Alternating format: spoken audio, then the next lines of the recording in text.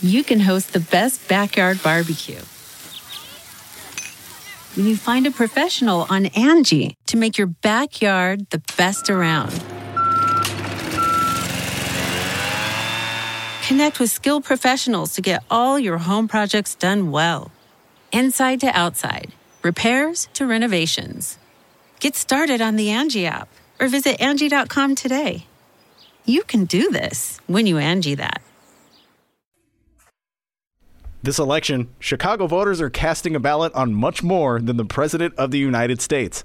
Some of the races we will be voting on include the Cook County State's Attorney, over 60 judges, our Water Reclamation District Commissioners, and changes to our taxes. With all of these races, candidates, and issues, casting an informed ballot can seem like a challenge. But Chicago Votes, a nonpartisan organization, is here to provide you with information on the candidates and issues on the ballot. Their 2020 voter guide is available digitally at chicagovotes.com and chicagoreader.com. Pull it up on your laptop, take it with you into the voting booth on your phone, and feel confident in knowing who and what you're voting for. chicagovotes.com. Ben, what do you mean who are today's guests? It's Miles Kampf Lassin. Come on, get with it. Hey, I just got your text. Oh, sorry. Oh, that's breaking the fourth wall. How's it going, everybody? We are live stream chat. Weigh in. Brianna, what is happening? I guess she's filling in for Frank today for his song of the day. Thank you very much, Brianna. Clutch move there. Oh, Ben's got his water. We're ready. Your Ben. By the way, I just want to let you know I got a great text from Frank just about 5 minutes ago. Frank, right on. I'm gonna be talking about it with Miles. That's all. That's called teasing, D. Teasing. All right. Well, Frank, join us on the live stream chat. Your Ben Jarofsky show for Thursday, October 29th is just moments away. But before we do this, we need to thank the following unions for sponsoring this program. Unions like the International Brotherhood of Electrical Workers, Local 9. They're sponsors.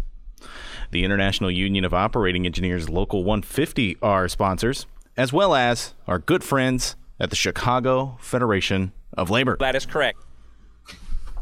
What's going on, Pat Rod? Okay, your song of the day comes from Brianna. Okay. It's a Michael Jackson song. Ooh, I love Michael Jackson. It's Ben by Michael Jackson. Oh, my God. Brianna. From the movie Willard, a movie about a bunch of rats. A lot of people never saw Willard. I saw it twice. Ugh. Have you ever seen Willard, D? No. I've seen the video for the song, and it's disgusting. Oh, my God. Great flick from the 60s, I want to say. Maybe early 70s. Here is Casey Kasem, number one, Ben. Ben, the two of us need look no more. Ooh, caw. You and something looking for. Wow, that was an interesting remix there. I don't know what that was. Yeah. Yeah. Michael Jackson's Ben. Yes. I remember it well, D. The Ben Jarofsky Show starts now.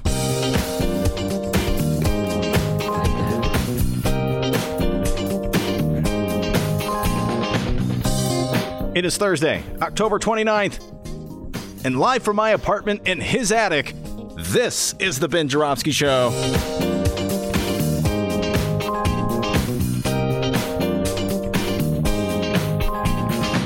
Today on the program, will someone ring Ben's doorbell?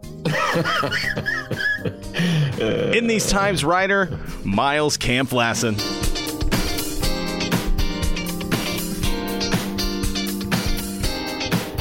And now your host, Chicago Reader columnist Ben Jarofsky. Hello, everybody. Ben Jarofsky here, calling this Trump Love Thursday. And here's why. For the last few years, we've been asking ourselves this question. How far will Trump go before MAGA turns against him? Pretty far, it seems. Young Donald, in fact, said he could murder someone at Fifth Avenue, and MAGA would still vote for him. Of course, folks, when you think about it, it's really not that big a deal. Fifth Avenue is in New York City. New York City is in New York State. That's a blue state. So presumably MAGA wouldn't care less about a dead person there, as they don't care about people dying for COVID in Illinois. But you get the point. Now we have an update. Can Donald Trump leave MAGA in the cold for several hours and still retain MAGA's vote? Excellent question. Thank you very much for asking it, Dennis. And very relevant. You're welcome. Courtesy to a story coming out of Omaha, Nebraska for the last couple of days. Monroe mentioned it in passing yesterday, but folks, this has been one of my favorite news stories of the week. It's a story known as Frostbite Gate. Here are the details. Donald Trump flew into Nebraska to have one of his little airplane rallies on Tuesday. Airport rallies, I should say. You know, you're asking, why would he waste his time with an airport rally in Nebraska with just a few days before the election? Nebraska hasn't gone Democrat since 1922. Actually, I don't know when the last time Nebraska went Democrat. I just wanted to do that butter cow thing. 1922. But it's been a long time since Nebraska went Democrat. All right, everybody. Go Big Red. Is Nebraska Big Red? Yeah. Well, Cornhuskers. Yeah, the Cornhuskers. You're right. With that big red ad. Nice. You're right. I should have thought. Yeah, you're welcome. You're welcome. It's the butter cow, which has 9 hearts to represent the 9 essential nutrients in milk. That's right. It's made entirely out of butter, and it's a state fair tradition since at least 1922. Oh, 1922. Anyway. Just like the butter cow, it's been a Illinois state fair tradition since 1922. Nebraska hasn't gone Democrat since I don't know when. Go blue. Ooh, I made a rhyme there, D. But ever since that interview with Troy LaRaviere, you've been wanting to rap. It's interesting. Have you noticed that? Yeah. I hope it goes away. I'm thinking of dropping something. Isn't that? I'm going to drop one, D. Okay. That can mean a lot of things, actually. But go ahead. All right. Anyway, so why did he go to Nebraska? Because Nebraska has one electoral vote from one of their congressional districts in and around Omaha, and he figures that electoral vote may come in handy. And besides, he knows he has a strong cult following of MAGA heads in Nebraska. So let's rock and roll, dude. Donnie will go anywhere to get people to cheer and scream his name. And that's what he did. He flew his plane to the airport in Omaha, walked out on the tarmac, stood on a stage, surrounded by maskless hordes of MAGA heads who cheered him like they were teenage girls back in the days of Beatlemania. Donnie, I love you. Ah! And then afterwards, they had interviews with reporters where they told the reporters which Trumpsters they like, just like the girls did back in Beatlemania days. I love Ivanka. She's my favorite. No, I love Melania. No, baby Donnie is to die for. MAGA loves the Trumpsters, ladies and gentlemen. Can you imagine if Trump loses? Poor MAGA. Anyway, it was bitter cold that night in Nebraska. Sub-freezing. And there they were out in the middle of nowhere, a couple of miles from wherever the parking lot was where they had parked their cars. They'd parked their cars. And MAGA brought in the MAGA organizers brought in these shuttle buses, and they schlepped them out to the airport. They'd already been standing in the cold for like 10 hours waiting for Donnie. 10 hours, people. Man, that is devotion and dedication. You got to almost give them credit for them. And Donnie flies in. And he gets off the plane and he walks over to the stage and he gives a speech about how the world is coming to an end and there's an apocalypse approaching if Joey B is elected, which is the exact same thing he said 4 years ago about Hillary Clinton. Just saying, folks. So you got to figure really nothing has changed with his 4 years. Look, I don't know. MAGA might wonder, wait a minute. He said the same thing 4 years ago. He's been the president for 4 years. Nothing's improved. I guess it's such a fragile improvement that if Joe Biden gets elected, we're right back to where we started. Anyway, MAGA will pretty much believe anything Donnie says. So anyway, as soon as he's done with that speech, he hops back onto that plane where it's warm and toasty, and he has hot cocoa to sip from and watch old videos of wrestling matches from the 1990s, and the plane takes off. Wait, this sounds like my weekends. Hot cocoa and 90s wrestling. Well, he did not have the jerk chicken egg rolls. But, yeah, okay, just saying. But I'm not going to make any jerk chicken jokes. Anyway, okay. And so off he goes as soon as he can, because Donnie Trump doesn't want to spend any more time in Nebraska than he has to. Meanwhile, all hell is breaking loose at the airport. The shuttle buses don't show up. There's no way for people to get back to their cars in the parking lot that's a few miles away. The temperature's dropping. That's the temperature dropping. People are freezing. I'm cold. Some people trudge back along the highway to get to the parking lot where their cars are. Several people wind up in the hospital with hypothermia, frostbite.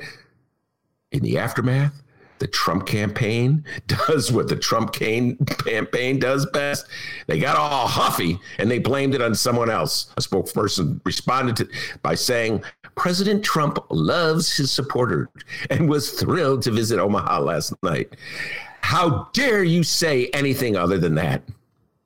You know, I'm starting to think that Donald Trump loves his supporters in sort of like a cruel to be kind way. You remember that song, D, from way back? You weren't even born yet. It was way back in the 70s. I will now recite it like I'm a rap star. Cruel to be kind means that I love you, baby. You know that song, D? Huh? Yeah. Steven on the live stream chat is begging for a rap song of the day. You just heard that, Steven. You want that? Do you want that? Cruel to be kind means that I love you, baby. That's Donnie. I love you, he tells MAGA, so I'm going to be cruel to you. Call it Donnie love. Reminds me of Rom love. Remember Rom love, everybody? Way back when, in his first term as mayor of the city of Chicago, Rahm Emanuel closed 50 schools and mental health clinics all throughout the South and West Sides. And to win back the voters he had lost, he ran these commercials that showed various hotel workers extolling how much Rahm really loved them, even if he was kind of nasty mean and did things like close mental health clinics and schools. Even if he had a funny way of showing it, he really did love you. And they called it Rahm love. And it worked. All these voters in Chicago, all these dumbasses voted for him and reelected him. Wait a minute, D. That's voter shaming. And remember I pledged I wasn't going to do any more of that? Remember I promised that the other day? Yeah. So let me humbly apologize to all my listeners for voter shaming. No, the Chicago electorate did not fall victim to one of the dumbest campaign commercials of all time. No, they didn't simply vote to reelect Rahm because he put a sweater on. No, they didn't simply rush out to give him another chance because Barack Obama said what a wonderful guy he was. Oh, no. They carefully reviewed the mayor's platforms and decided, this would be the logical choice because he has such a firm command on the budget. No more voter shaming. Anyway, I know MAGA loves Donnie. They love him very much. They love him so much that they don't care if he sends them to the hospital with frostbite.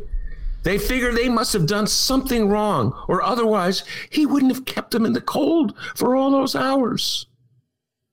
Here's hoping that the rest of the country is not so insane.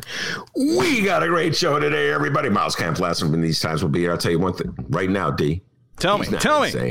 He's not crazy.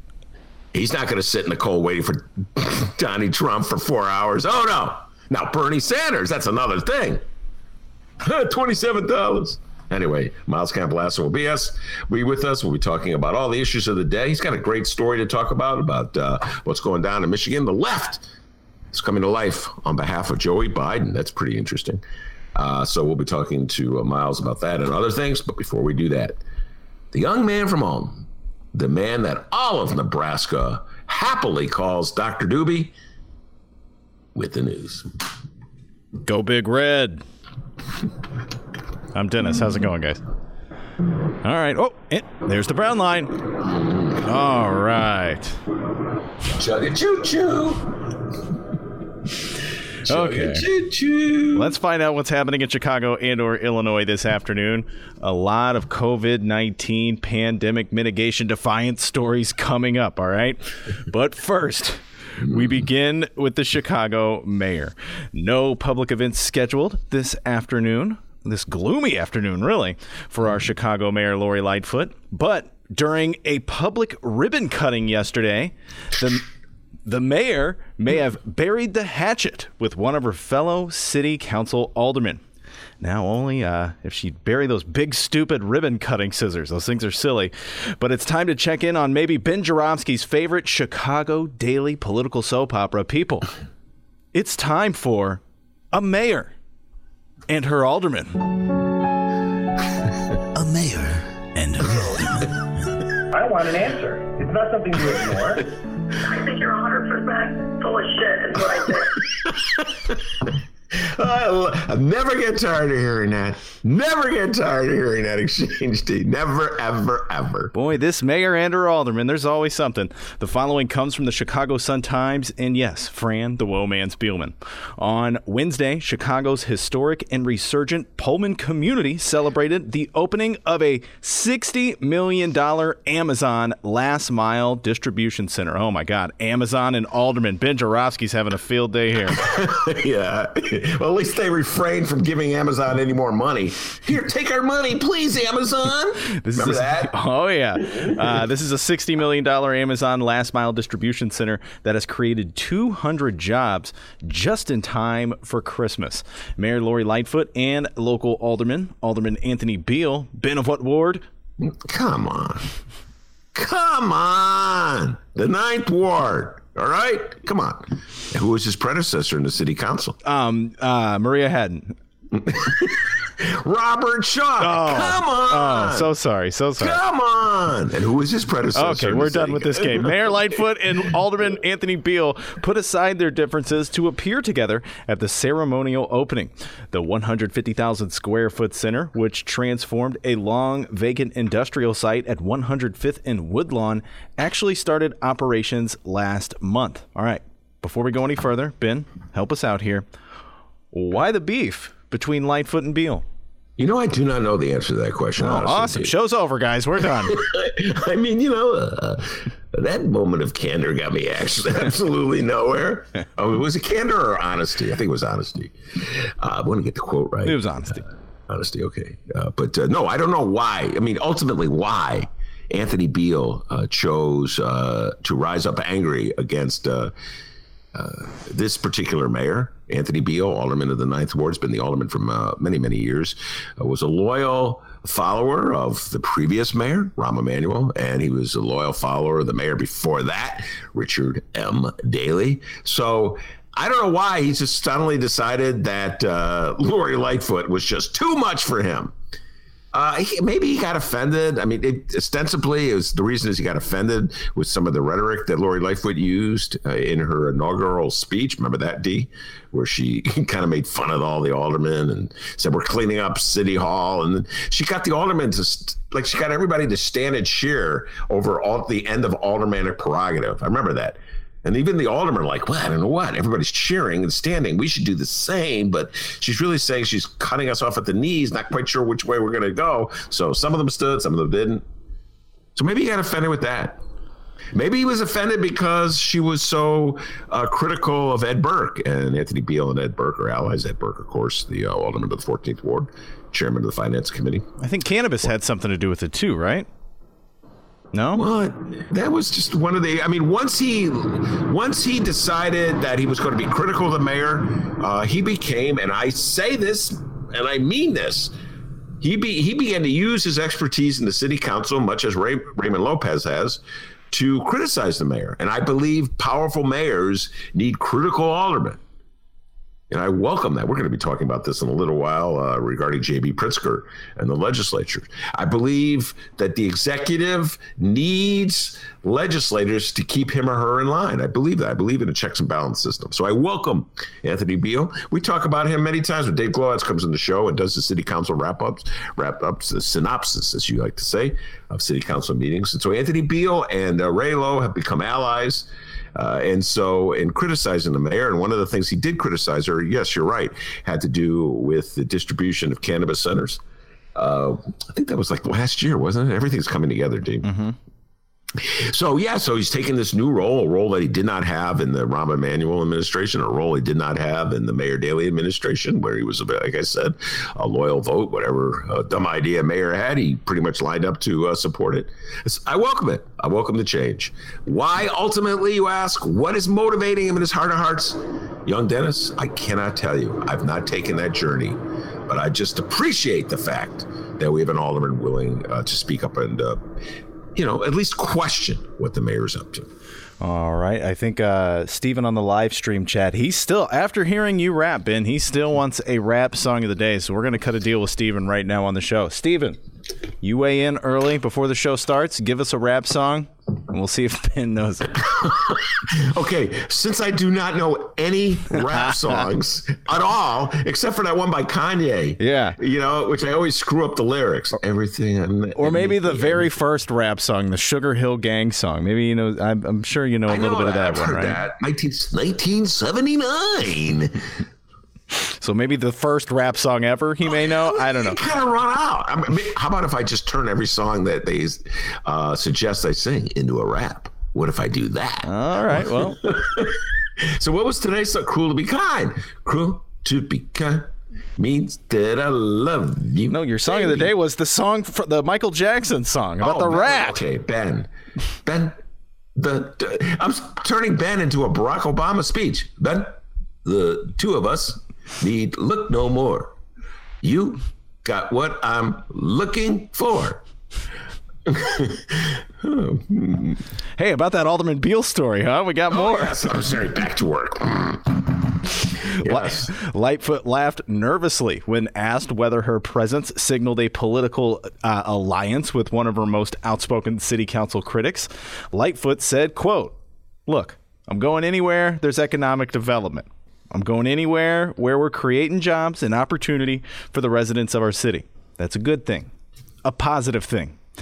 The work that's happened across this ward shows what happens when you have true partnership. It doesn't happen without everybody working together, including making sure that the mayor's office is aligned with the vision on economic development. So I'm going wherever there's a need. We're going to help wherever we can." It's like a very good rap. Listen, here's the thing. People go, Ben, compare Lori Lightfoot to Rahm Emanuel.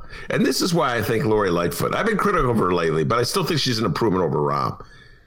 Rahm was so vindictive that he wouldn't invite opposition aldermen, and there were very few of them, to these ribbon cutting ceremonies. Let's face it, ribbon cutting ceremony is an opportunity for all the local officials to gather around and really pat themselves in the back and say, what a great job we're doing. Oh, look at those scissors.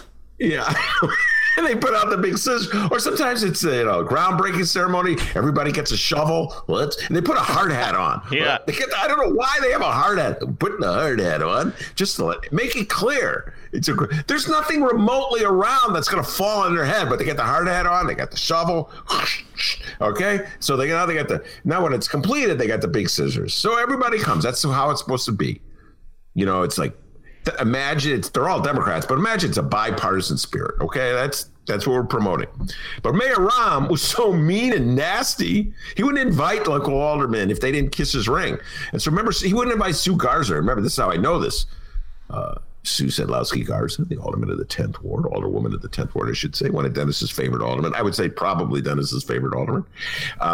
Yeah. In the early days, Rahm couldn't stand Sue Sedlowski Garza because she defeated his favorite alderman. I forget the gentleman's name. I've actually forgot the name. I put it out of my mind the long time. Oh, Pope. It just came back to me.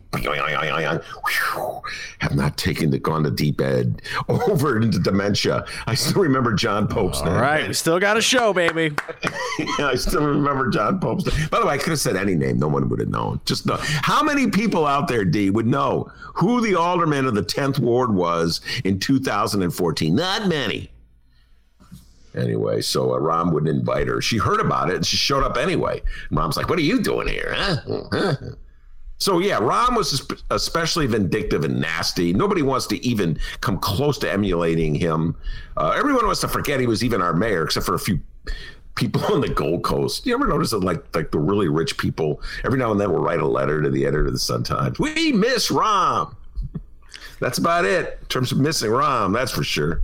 But anyway, so yeah, it's nice to see they're grown-ups. It's something that they want to celebrate. Though Bob Reiner had some interesting points from the Federation of Labor about the conditions at Amazon warehouse and the fact that they're not union employees. So, let's not get too excited. All right? I mean, come on, Amazon. Allow your employees to unionize. I would really appreciate that. But anyway, so it's a relatively nice story for Chicago, and particularly in the middle of the pandemic. So, yeah, the mayor should be there with Beal. It shouldn't be a big deal that the mayor of Chicago is. And by the way, it shouldn't be a big deal that there be an alderman who criticizes the mayor. That just shows you the mentality in Chicago. He's a mayoral critic. What? Because he criticizes her, questions her, doesn't bow down and kiss her ring, doesn't vote her way every time. Chicago, man, we're so weird. He's a critic. He's a mayoral critic. What are we supposed to do? It's like she's not a monarch. So anyway, good for you, Anthony Beal, that at long last you've discovered that you can vote no. Whoa, wait a minute, I have a choice? Hold on, I'll go slow with this now. I can vote yes, I can vote no. That's N-O, right? No? Yeah. Wow. So, I don't know. We'll see if the aldermen, how about the aldermen in Raylo? Could you imagine them at a ribbon cutting? You got to take the scissors out of her hands when Raylo's around, all right? So, I want an answer. This is not something you can ignore. Will Alderman Beal and Lightfoot be BFFs, or is it only a matter of time until they betray each other? I guess we'll have to wait and find out on the next episode of A Mayor and Her Alderman. A mayor and her alderman. I want an answer. It's not something you ignore. I think you're 100% full of shit, is what I think. If you think we No offense, well, fuck you then. Okay. Whoa. Hold it now. My lordy. God dang. All right, moving on. Illinois Governor J.B. Pritzker. Big problems become big problems when you let small problems sit. Okay, with all due respect, I think you are beyond small problems at this point, Governor. Oh, poor JB. Oh, God. Today, Governor Pritzker was at El May Creations in Chicago. He was there at about 10 a.m. to announce an update on the impact of the second round of the Business Interruptions Grants Program. And right now, he's at the Thompson Center preparing for his 2:30 daily COVID-19 press briefing. So far, the fallout from our second uptick in positive COVID-19 cases here in Illinois, it's been a bit messy, all right? On Friday, the city of Chicago will be under new mitigation rules. More positive COVID-19 test results in the city means no more indoor dining or drinking in bars and early closings. And on Wednesday, Chicago Mayor Lightfoot had a closed door mitigation meeting with the governor, J.B. Pritzker. We have a few updates on that meeting. We talked about this yesterday as we were rolling out. She was hoping to persuade the governor to change his mind on mitigations like the indoor dining ban, but Pritzker said, yeah, I'm not doing that. Sorry. We don't have the details on what Pritzker actually said, but Ben, what can you imagine Pritzker said in this meeting? Pritzker said, my favorite concert was Steve Miller Band and the Eagles. Just kidding. I had to say that. And then she was like, oh, wow, I like Todd Lundgren. Wow. Yeah, she loves Todd Lundgren, ladies and gentlemen. What could he say? We talked about this yesterday. I'll repeat it. He would have looked ridiculous if he had emerged from that meeting and said, you know, Mayor Lori Lightfoot has convinced me that it's a good idea for me to back away and allow restaurants in Chicago to operate, but not Will County, not DuPage County, not Metro East, and definitely not Clay County, DB, Darren Bailey. He would have looked ridiculous. And he would have been criticized from one end of the state to the other, and I would have been criticizing him too. You either believe that you need to protect people by closing indoor dining, or you're just blowing in the wind. And so I applaud him for standing his ground. And I am still a little miffed at Lori Lightfoot, D. I have to tell you this. You know, Mayor Lightfoot thinks she's the only one who gets to close you down, shut you down, take your car. What, J.B. Pritzker doesn't get to do that? You don't think J.B. Pritzker realizes that it's impacting restaurants? You don't think J.B. Pritzker realizes that restaurant owners and bar owners are mad at him? Haven't you been paying attention to the last 6 months of politics in the state of Illinois? Lawsuits filed by various attorneys affiliated with the Republican Party, rhetoric offered up by not just Darren Bailey, but even Jim Durkin. This is the Republican issue. They've seized on it. That Governor Pritzker has gone too far. We'll get more into this. I know Dee has more updates on this. This is what they've been saying. Mayor Lori Lightfoot. It's not like Governor Pritzker needed you to tell him that restaurant owners are upset at him for closing down indoor dining. You either believe that this pandemic is for real or you don't. You either say, well, let's just see what happens. What's that great line, Dee? I think it might be a good idea to let the dog drive for the car for a while, Man, you just cut him off at the knees, Mayor Lori Lightfoot. That restaurant association has just got too much clout in City Hall, Dee. I'm just throwing that out there. Hold on. Oh.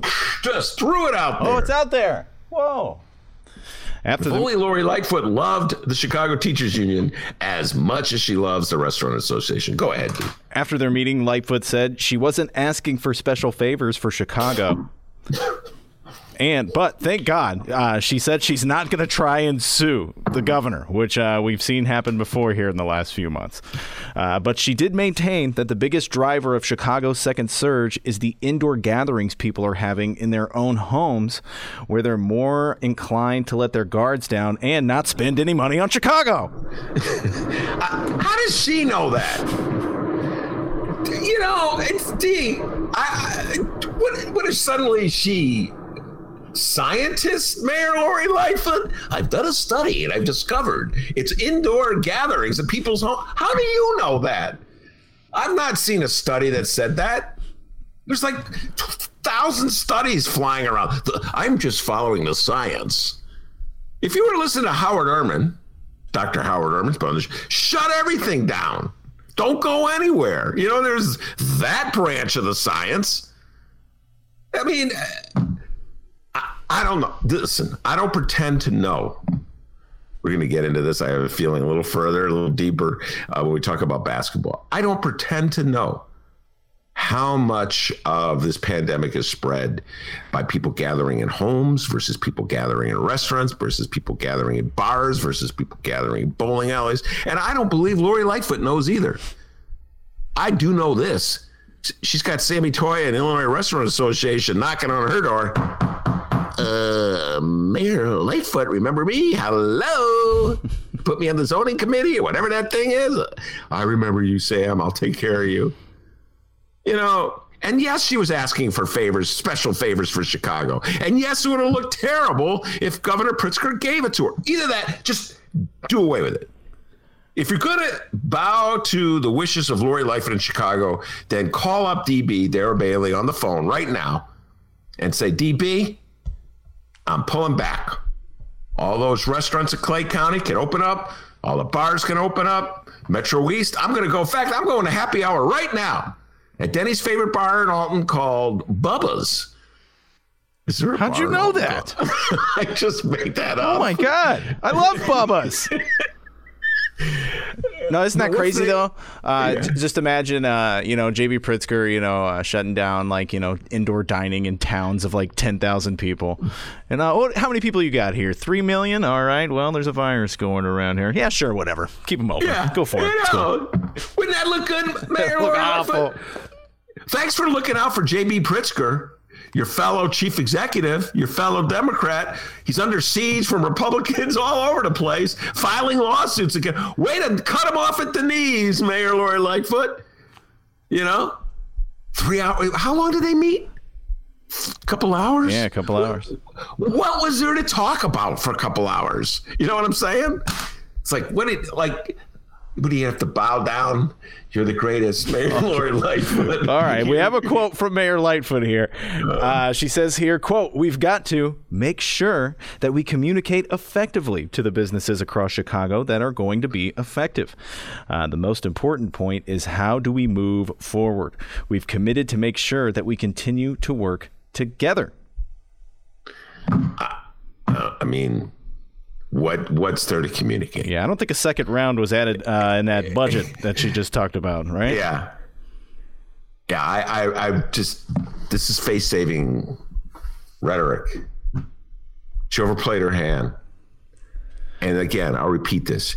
You either believe that action is required because we're in a second wave and you got to protect people from infecting each other, or you just take this sort of MAGA hat approach to it and say, let the chips fall where they may. Oh, and we definitely have that approach coming up later on in our local news here. But moving on with this story here, we can, we have another story. We can now add the Illinois High School Association to the list of those not feeling the governor's pandemic plan. Let's see here. Because in direct contradiction of Pritzker's indoor sports guidelines, the Illinois High School Association announced Wednesday that the basketball season can start as scheduled. What the hell is going on right now, people? Pritzker and the Illinois Department of Public Health recently put winter sports on an indefinite hold and moved basketball from a medium-risk sport to a higher-risk sport in the IDPH guidelines. And to give you a sense of how up in the air everything is at the moment, listen to the quote from Illinois High School Director Craig Anderson after making this announcement. All right, here's Craig Anderson, quote, I really don't know what's going to happen from now until November 30th. It's a big deal to say to government officials and health departments that we're going to go a different direction from how they're advising. I have no idea how this is going to play out for us. Nothing like leadership at the top. Lead us. Dude, did you just start that job? Like, what kind of quote is that? I don't know what's going to happen here. But you got me.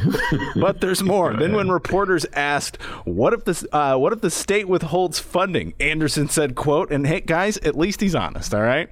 Anderson said, quote, oh, I haven't had time to think about that. I guess that is a possibility. Oh, I would hope that wouldn't be the case. You gotta like honesty in the department. Like all the coaches got together are really happy. And, putting all the jokes aside, I've said this before. I mean, this pandemic freaking sucks. Everybody's paying the price for it. And I do feel for the restaurant owners. I've said this many times. I go to restaurants. Yes. And unlike DB, I tip when I go to the restaurants. There we go again with that. I bet he's a good tipper. I don't know. I got this thing, D. Now, you're going to really get mad at me with what I'm about to say. Maybe I should hold back. No, let's hear it. Let's hear it. Finally, the truth comes out. I think Democrats are better tippers than Republicans. I think Republicans are cheap. Yep, I put it out there, ladies and gentlemen. All the great tippers I know have been Democrats. Now, it's true. Michael Keller Ditka, former coach of the Chicago Bear, a known Republican. See how fair I am, D? See how fair I am? He had a reputation for being a good tipper. So maybe it's not across the board. Yeah. But by and large, Mike Ditka, give him credit. He says some really goofy things about politics. Really whacked out weird stuff, but he had a reputation as being a solid guy when it came to leaving a tip. So give him credit. Coach, give you credit for that. But I don't know, man. I've heard, people I know in the business tell me, man, these rich Republicans, the cheapest. Donald Trump's cheap. He's cheap, D. So I don't know. DB is a rich Republican. I got to weigh in on being cheap. But anyway, I support the restaurants. There was a great, it was Mary Mitchell had a column today in the Sun-Times. She mentioned that some restaurants will figure things out and come up with some really creative carry-out offerings and opportunities. Mike Sula was talking about that in the great interview that you didn't get quite a chance to hear, but we'll get back to it. But I do feel for the restaurants and I feel for the kids. Rick Tellender wrote an excellent column about a week ago in the Sun-Times about the impact that losing sports has on high school kids. I know how important sports are. So I'm struggling with this one, D. I really am. Should we many schools aren't even back in session indoors. They're still doing the virtual stuff, particularly here in the city of Chicago. I think New Trier just closed down. I don't know if they reopen again, but they're back to virtual. Evanston, I think, is virtual. So should we allow them to play basketball? Is basketball safe enough? You don't have anybody in the stands, okay? You're doing social distancing when as much as you can in terms of spreading people apart. Coaches have to wear masks. Referees have to wear masks. Do you trust it, D? Do you think it's safe?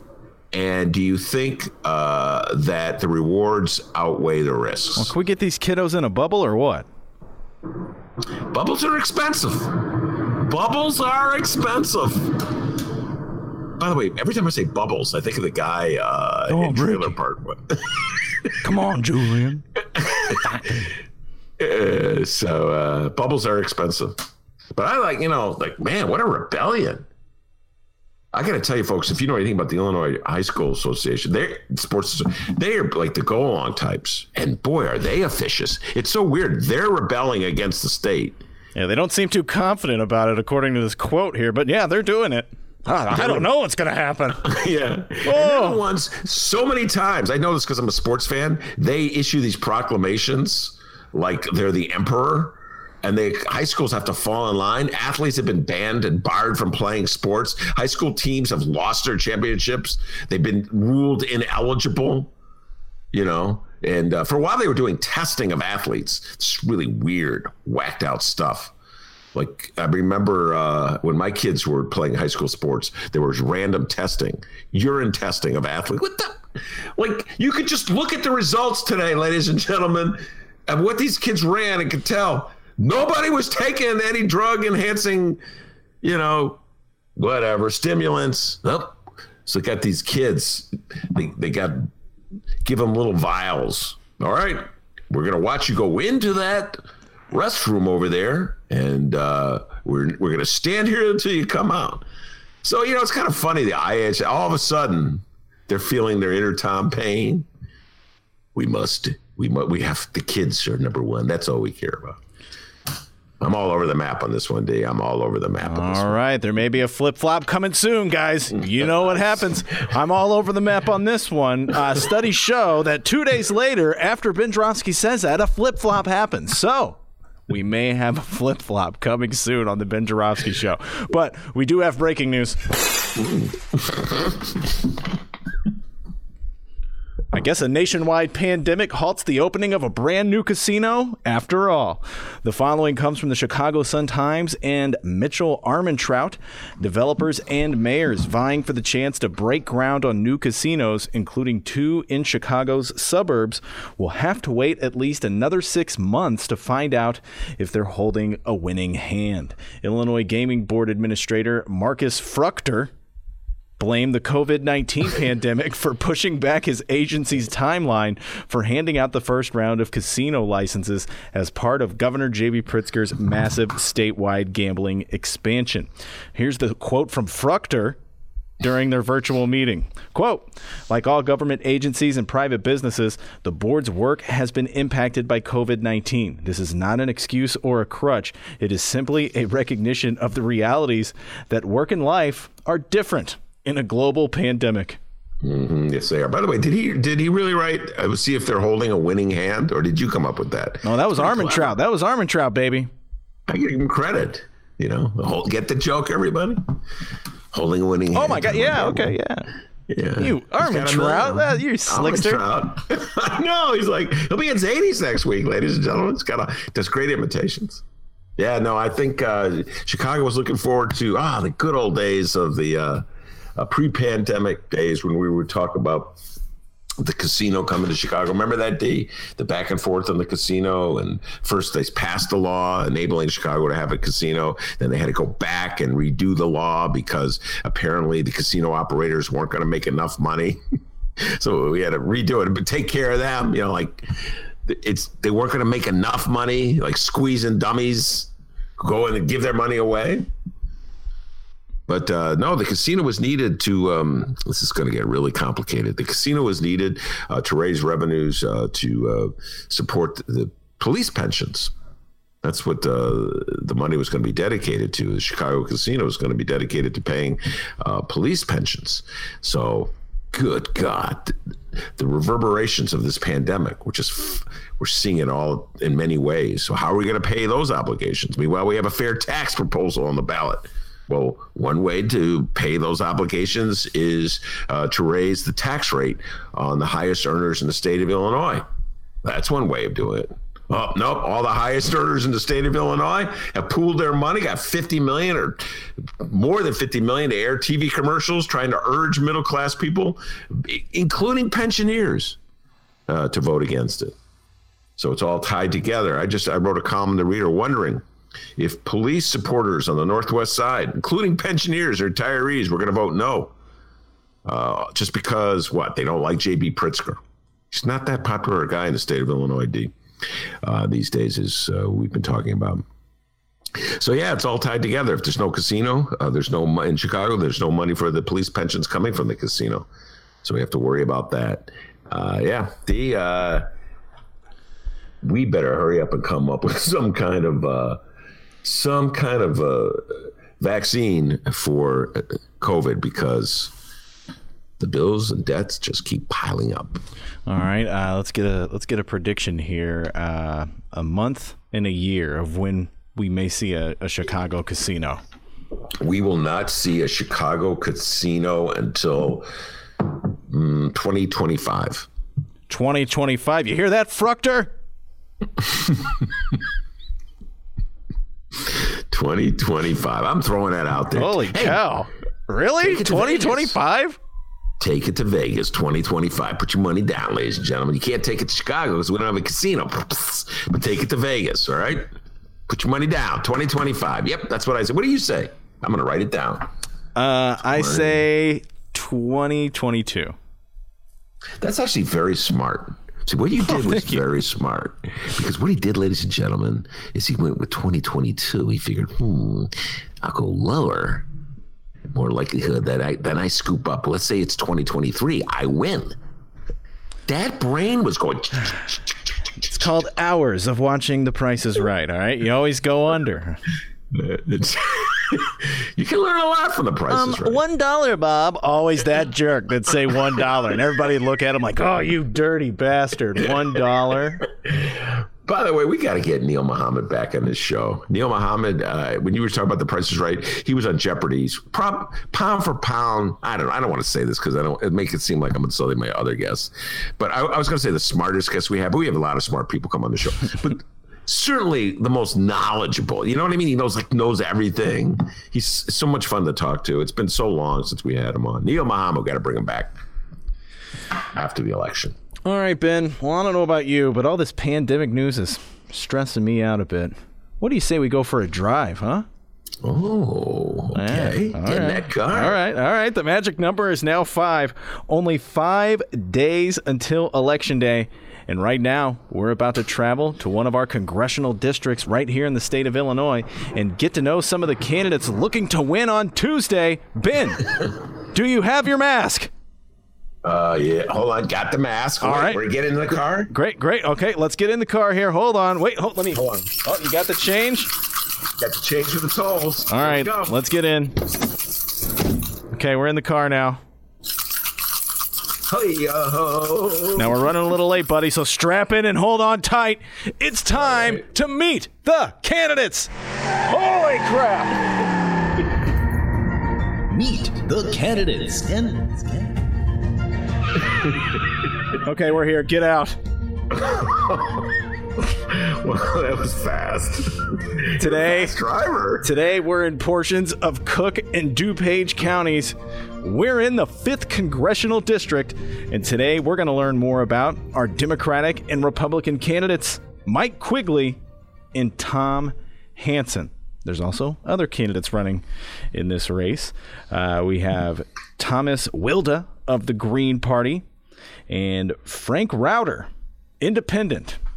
Write-in. Those are the candidates running in that one. All right. So let's begin with the incumbent one, Mike Quigley. Ben, you actually know Mike Quigley. He's been on the show before. Tell us about Mike Quigley and your thoughts on his race here. Mike Quigley. I've known Mike Quigley since, let me do a thought. Oh, my goodness, D. I want to say 1983. Wow. No pun intended, but you're really milking this butter cow a bit today. No pun intended, but the pun was received, and I like it. I'm really milking it. No, I met Mike Quigley way back when. He was a young activist living in Lakeview. He grew up in DuPage County and moved to Chicago, as do many DuPage County teens. As soon as they can, they get the hell out of the suburbs, come to the big city. He moved to Lakeview. This is the early 80s. Got involved in Democratic politics, became an aide to then Alderman Bernie Hansen of the 44th Ward. Thank you, Dee, for knowing that. And when I first met him, he was a young activist, believe it or not, in the movement against lights in Wrigley Field. Talk about a hopeless cause. Against lights in Wrigley Field. This is before you were born, Dee. This is way back when, believe it or not, the Chicago Cubs, they play in this stadium called Wrigley Field. There were no lights. This is going into the 80s. In 1984, the Chicago Cubs made it to the playoffs. They played the San Diego Padres, and they had to give away their home advantage because the contract with NBC, I think it was, specified that there had to be night games on the weekends, and the Wrigley Field had no lights. And when the Chicago Tribune bought the Cubs, they said, we are putting lights in Wrigley Field, and residents in Lakeview rallied and said, no lights, it's going to disturb our neighborhood. And Quigley, young Mike Quigley, young lad. He was about 22, I want to say. I don't forget how old he was. He was a young guy. 22? Okay, you're milking that cow bit a little too much. I swear to God, I didn't mean to do that, 22. He was 22. So that's when I first met him. He gave me all great. I was writing articles for the Reader. I was a young, enterprising journalist. Let me take that quote, Mr. Quigley. I watched him rise through the ranks as an aide to Bernie Hansen. Then he ran for alderman. I'm doing this off the top of my head, D. This is a cry for help. He ran in 1991 as alderman in the 46th ward against Helen Schiller and lost. Sometimes I think this entire show is a cry for help sometimes, but I can't believe I know that. How do I know that? Sad. It's really sad. How did I know that Robert Shaw was the alderman before Anthony Beale? How do I know that? Someone help this man. I don't know how to work a cell phone. Well, I should trade it all in for the ability to post something on Twitter. Dennis, can you help me? I want to post something on Twitter. I'm really busy now. I don't have time to help you. Okay. Never happened. The conversation never happened. So he got Helen Schiller defeated him. And in those days, this is really weird. Quigley was running as sort of a Mayor Daley supporter. And so what he did, he said, you know what? He started off as this community activist, then became a member sort of the Mayor Daley crew in city council, or the Mayor Daley crew in Chicago politics. He went a little independent. He got elected to the Cook County Board of Commissioners, and he became a voice for reform. And when I really got to know him was when he, for a moment, was thinking of running for mayor of Chicago, and he seized on TIFs as an issue. And I was only too happy to help him. And to his credit, he set aside two of his smartest aides to write a whole book on TIFs, a great study on TIFs. I got to give them a lot of credit. And he used that issue to make a name for himself.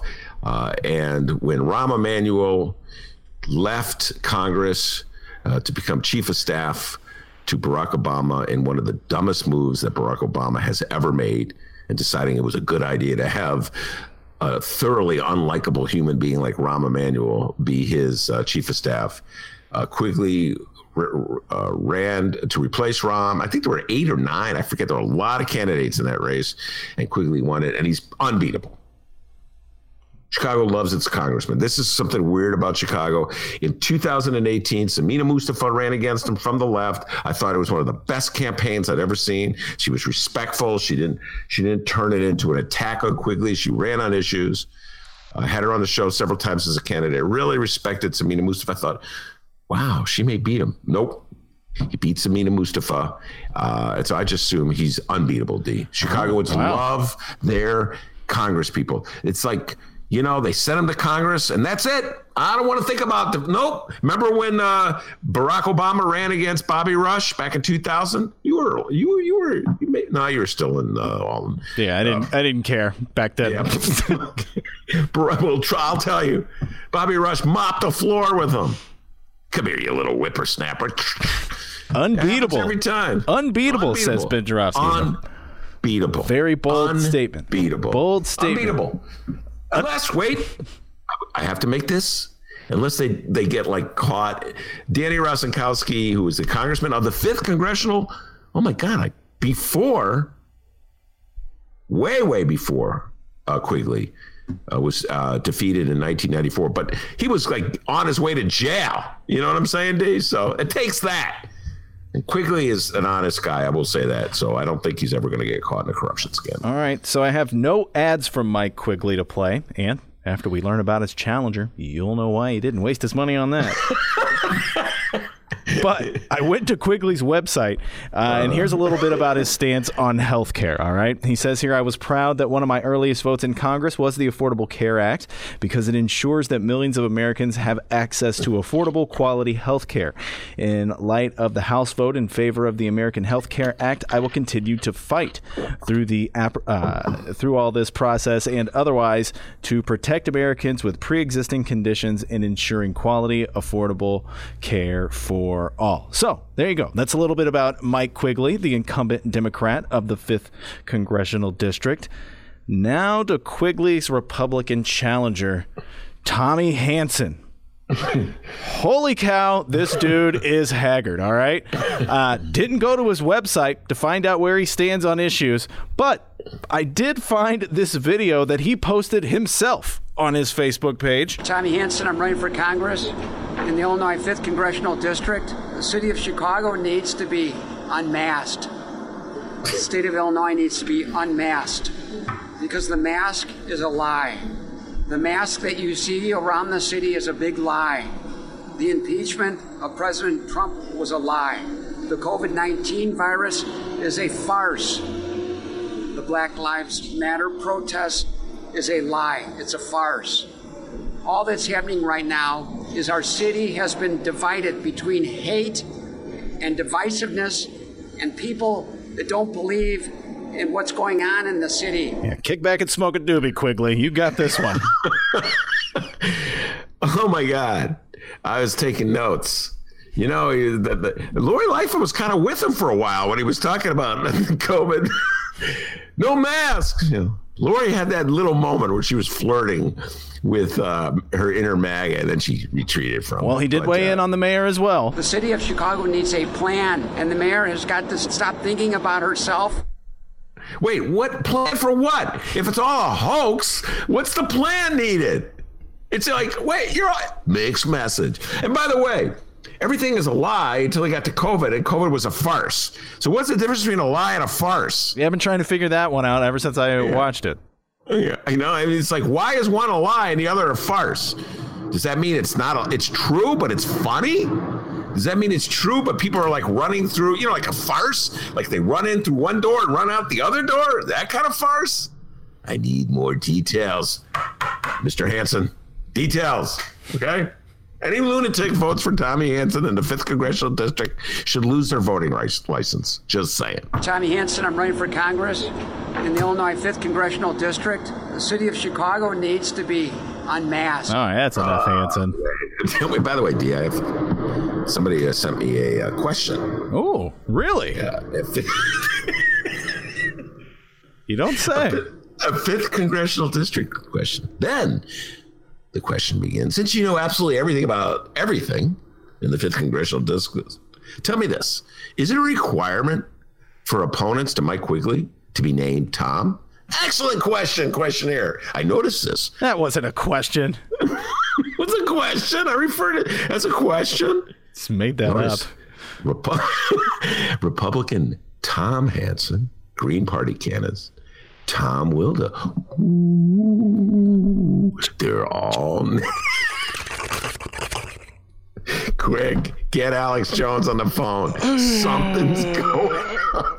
Something's going on here. It's like pollsters who work for the New York Times. It's a requirement. They must be Nates. They have to be called Nate. Nate Silver, Nate Cohn. Tommy Hansen, Thomas Wilda. Oh, my God.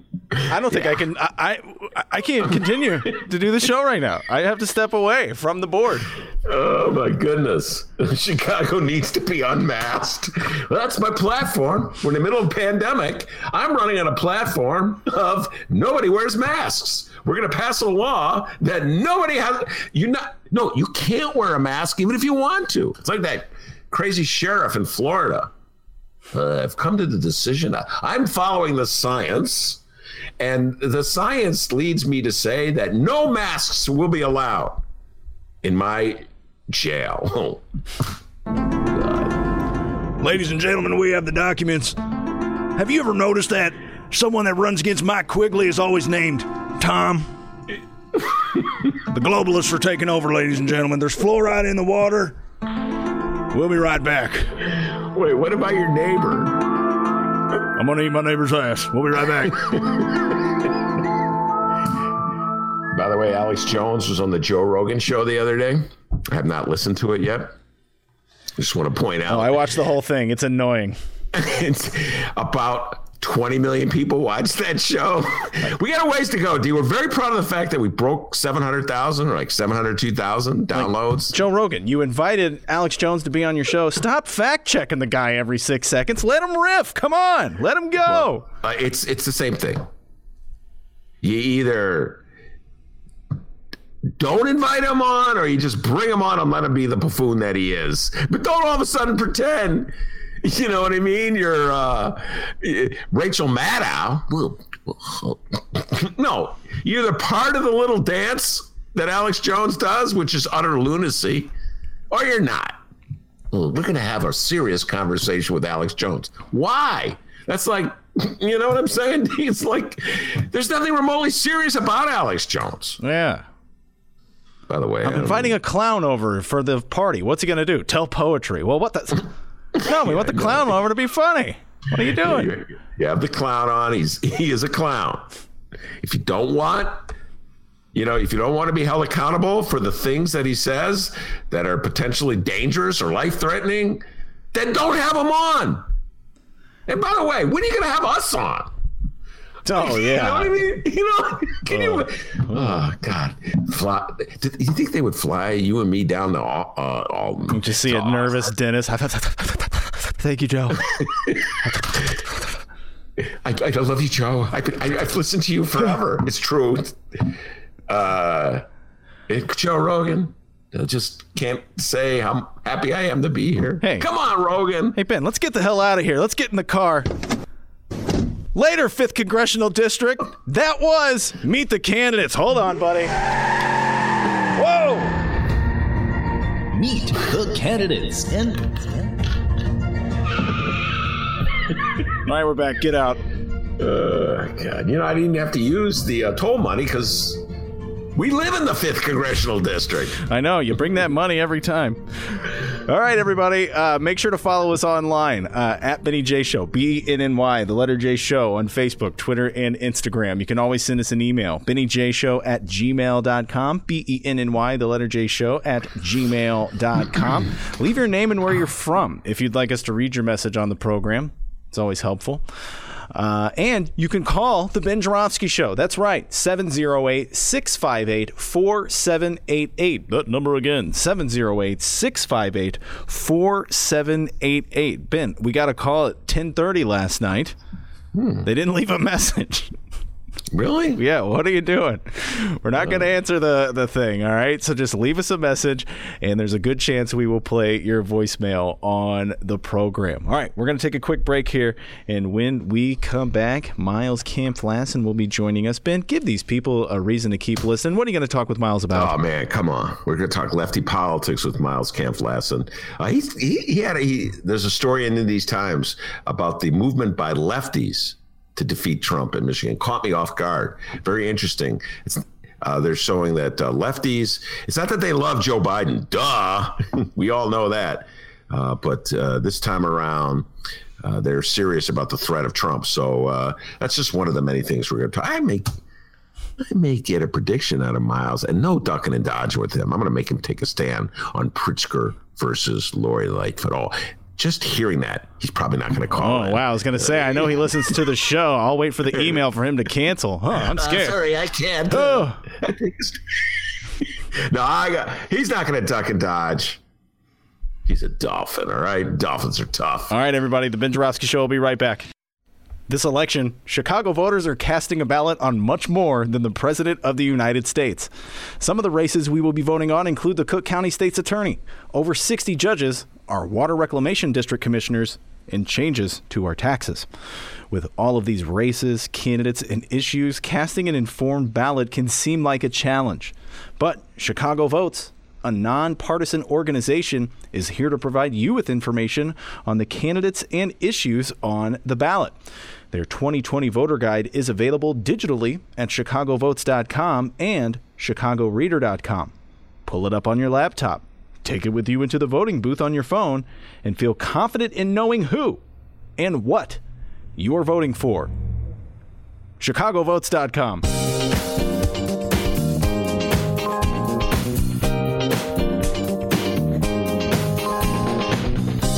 Hour number 2 of your Ben Joravsky Show is brought to you in part by the International Brotherhood of Electrical Workers Local 9, the International Union of Operating Engineers Local 150, and the Chicago Federation of Labor.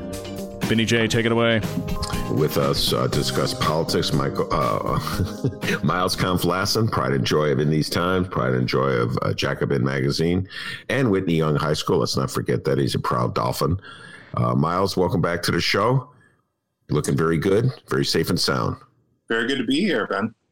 All right, now look, I have a lot of things I want to talk to you about. Lefties in Michigan, the shout out that AOC gave to In These Times, the potential, I don't want to look too far ahead, of the Democratic Party taking charge of the Senate and the White House. Your predictions for Wisconsin, Michigan, Pennsylvania, Bannon and Trump disinformation, the article you wrote in that. But I'm going to throw a curveball at you. I got this text message right before I went on the air from one of our listeners, Frank. And Frank, thank you very much for sending this to me because I was not aware of this. MSNBC's Chuck Todd. Now, I don't, I may have told you this, Miles. I don't spend a lot of time watching TV, so I'm not really familiar with Chuck Todd. I know who he is.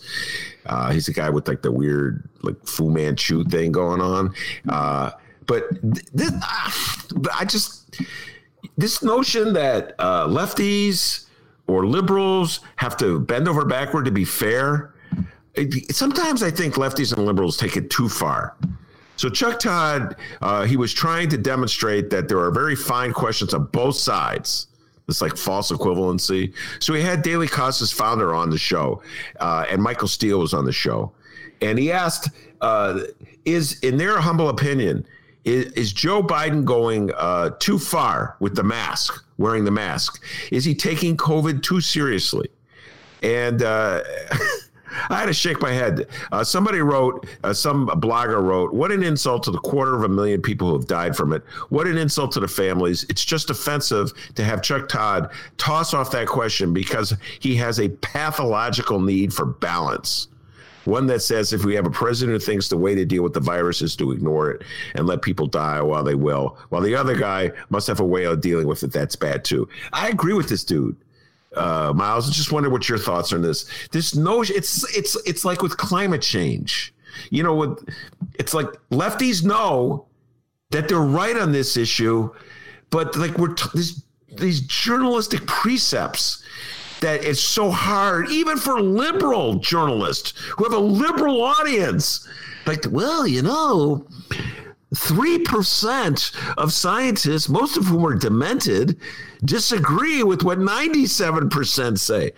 And Miles, man, just like, why would Chuck Todd want to give any kind of credibility to the notion that Joe Biden is doing something wrong by promoting the need to wear a mask? Help me out here, Miles. What's going on with journalism today?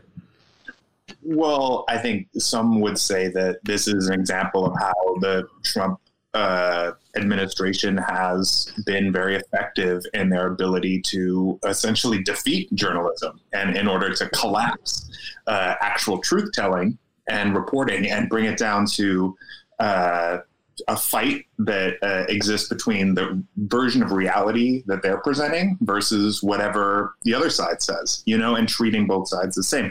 I think, you were very right to bring up climate and the question of climate, which you're completely correct.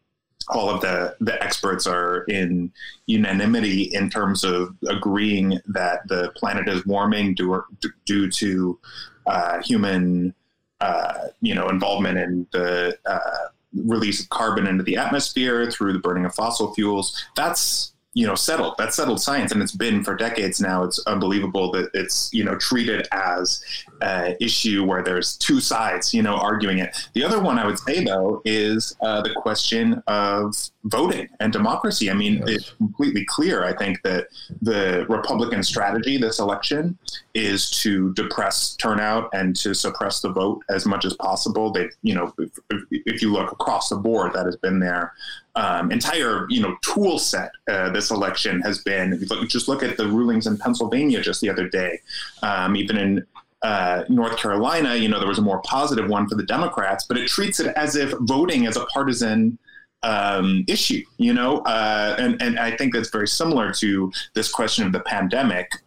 There's no doubt that you're right. United States has, among the developed world, the worst death rate in on the globe, and it's destroyed our economy. I mean, look around us. We can't even, you were talking earlier about sports being canceled, school being canceled. This is going to have monumental effects for people's lives for years and years to come. So the concept that we're somehow overreacting to the pandemic at the time that it's, casting this massive negative impact upon our society is, I think, a real failure on the part of journalism. We shouldn't be just treating both sides as if they are, and I make air quotes when I say that because, it's not, any opposition campaign to, respected science and to accepted expertise can present themselves as an alternative. That doesn't mean they should be treated equally in either the pages of journalism or on cable news even. I would say I'm not shocked because as a, left-wing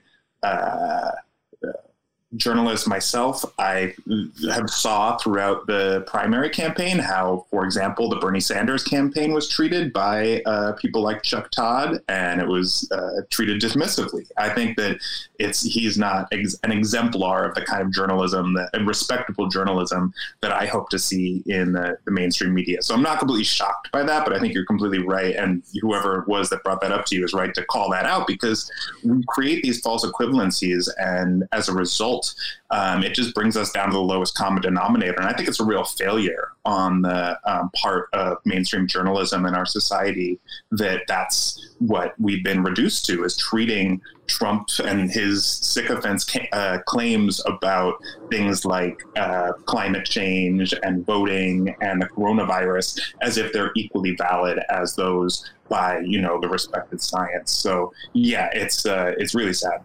Yeah, there's a couple things that you said that I want to follow up on. One is talking about depressing the vote as much as they can, suppressing it. And then you made a reference to sports being canceled, something we've been talking about on the show. Might as well, let's start with the latter one first and just put you right on it. I said I was going to put you on the spot right before we brought you on the show, so let's put you on the spot. Lori Lightfoot, Mayor Lori Lightfoot, and Governor J.B. Pritzker had a difference of opinion for about a day on the issue of whether there should be the state should order all the restaurants in Chicago, well, statewide, but including the ones in Chicago, shut down. My humble opinion, I already put this out there, is that Lori cut Pritzker off at the knees with this. And she was doing the bidding of the Illinois Restaurant Association. And there's no way that Chicago should get a special exemption if the rest of the state has to shut down. You either open them all up or you close them all down. And I still don't understand what Lori Lightfoot was up to by cutting off Pritzker at the knees in this. He's in enough trouble as it is throughout the state. What's your thoughts about this? When you look around, I don't know if you've seen this or any listeners have, but I've passed many restaurants and bars too that say they have signs out front now that say by order of the mayor we're closing, on I guess tomorrow for at least 2 weeks. I think it's just a matter of good cop, bad cop, and she wants to be the good cop, the one that's fighting for the small businesses, and but it just flies in the face of her what she has spent the past 6 months trying to build up, which is this image as stay home, save lives. Like I'm, the stern school administrator who's going to, keep you at home. Now she's kind of pivoting, right? And she's saying, I'm going to fight for the restaurants to stay open. And she even said, which I found really troubling, she said, go out and go to a restaurant while you still can. And so last night I have a friend who's a Uber Eats driver, and he said he's never seen the restaurants as packed as he saw last night when he was picking up to deliver food. And I think it has to do with that because she's, even though it's against the scientific advice, I mean, look what's happening in Chicago. Our rates are spiking. I'm actually in, quarantine isolation right now because a friend of mine got a positive result. So it's everywhere, and the fact that she's trying to play as if there's, she's fighting for working people. Look, what we need is these restaurants and bars, in order to survive and in order for their employees to be able to survive this period, they need more financial support. And we've seen that on the federal level, that is non-existent. Mitch McConnell has now adjourned the Senate until after the election. So we're pretty much guaranteed not to have another stimulus package with some direct funding towards businesses and also towards state municipal budgets. What we need is to, create revenue streams so that they can stand to keep their employees on their health insurance, to keep them, getting their paycheck. That's what we've talked about this plenty of times. That's what other countries did at the federal level.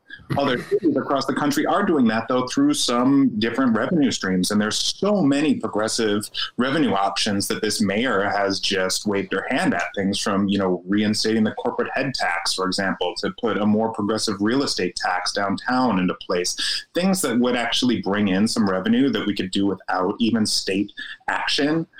She's been very resistant to.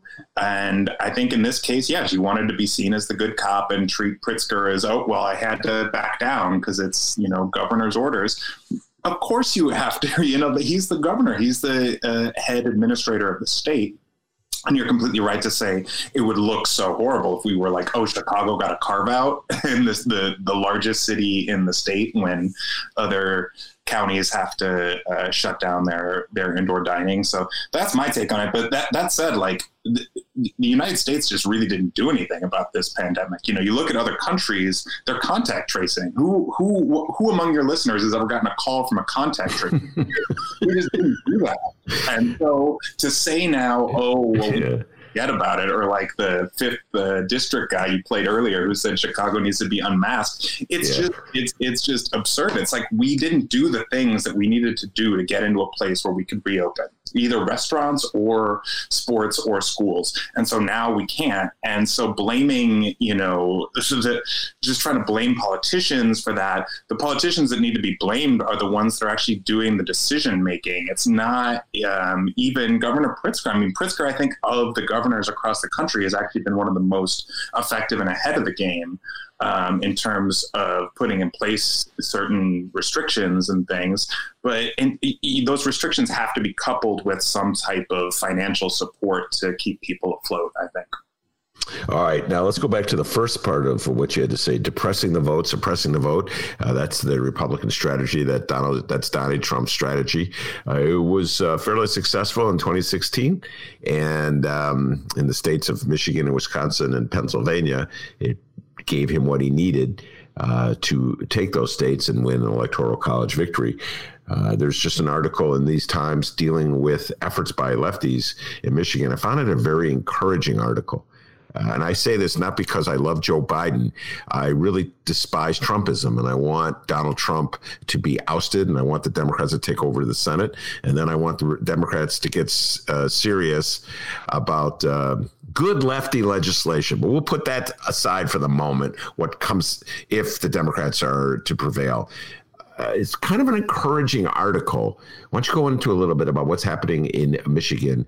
The left is taking Donald Trump a little more serious in 2020 than they did in 2016. Go ahead. Yeah, so Time Magazine wrote a piece a few weeks ago on the Biden's campaign in Michigan, which they referred to in the article as an invisible campaign, basically signaling because they don't have at least at the time, they didn't have an active canvassing door knocking operation. They didn't have field offices, and they didn't have ways for regular people to kind of connect to help in Michigan and from other parts of the country to help make sure that this pivotal state, which we know in 2016 Trump won by just over 10,000 votes. That's like nothing.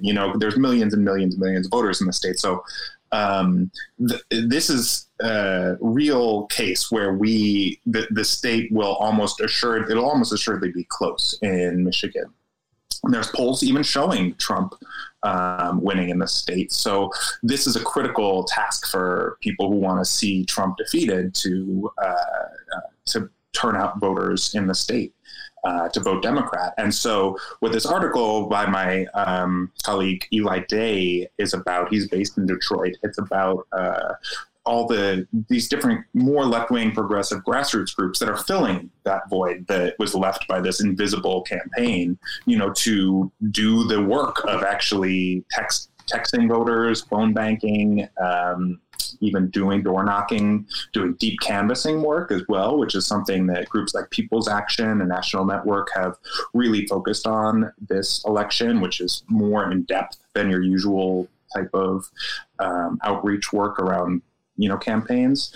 And they've been effective in it. They've gotten tons of support built for Biden and the whole Democratic ticket. There's also a contested Senate race in the state, as well as tons of other races going on. So that I agree. It is encouraging. It's unfortunate that I think that the Biden campaign, there's been some, Biden and Obama are apparently going to go there now to do some kind of last ditch campaign event, but there has not been, I think, the kind of investment of resources in the state that I would have liked to see by the Biden campaign, considering how much cash they have on hand. But with that gap, these left-wing groups that, as you point out, are largely opposed to Biden in the sense of his, political vision, they're much more left-wing.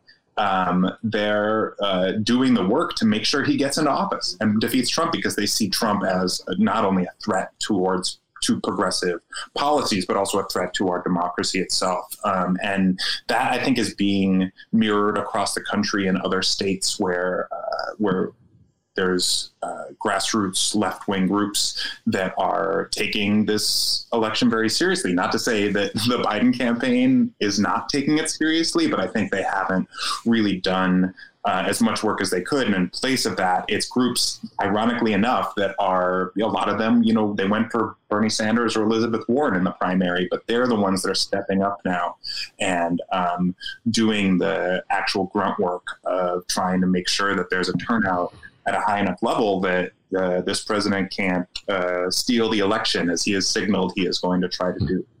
For as long as I can remember in this century, I'm just going to deal with this century, the 21st century, Miles. Many lefties that I know, dear friends of mine, have told me, Ben, there's no difference ultimately between Democrats and Republicans. So I just don't care which one gets elected. This is a lot of the attitude Ralph Nader had in 2000. Had this.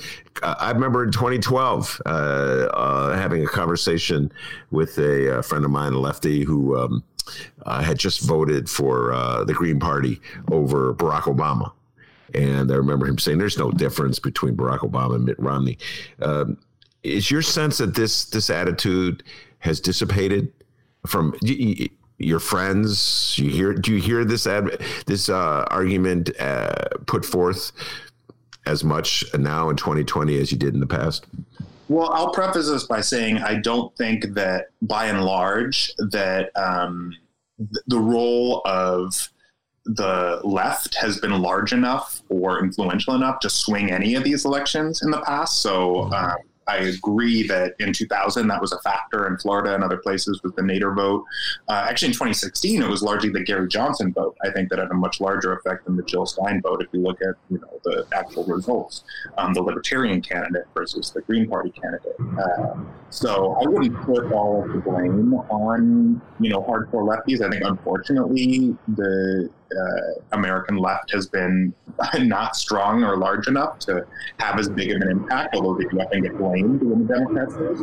But that said, I agree with you, your premise that I think this is different. I have friends that were, and people that I just, know through networks from being, in the left for many, many years now, that before never would have considered ever doing and lifting a finger for a Democrat, for any kind of centrist Democrat nominee for the president. Actually, people that would have said to abstain or to vote for Green Party, even in swing states, that talked about, sheepdogging or just kind of confusing people and pushing them into the Democratic Party. There's way less of that this year. There's a lot of those people actually are the people that are doing that I know that are doing the most work in terms of that same type of outreach stuff, whether it's phone banking or texting in swing states. Then I've seen other people I know that do that were even, Biden supporters that are more centrist Democrats. It's the lefties that are some of the most engaged people this time around. I think it's largely because not just the threat that Trump poses. I think it's partially defensive in that sense, and that, we understand that Trump is a threat to us as individuals, because we speak out against the government's crimes, but also it's slightly optimistic in the sense that, look, if we can get a Biden presidency and we can increase the squad, the level of the amount of progressives that are in Congress, which are likely to come in if there's a good turnout on election day, and then we can start pushing towards some of the policies that the left, that progressives, what have you, have been advocating for a long time, whether it's the Green New Deal, whether it's Medicare for all. None of that's going to happen under Trump. And so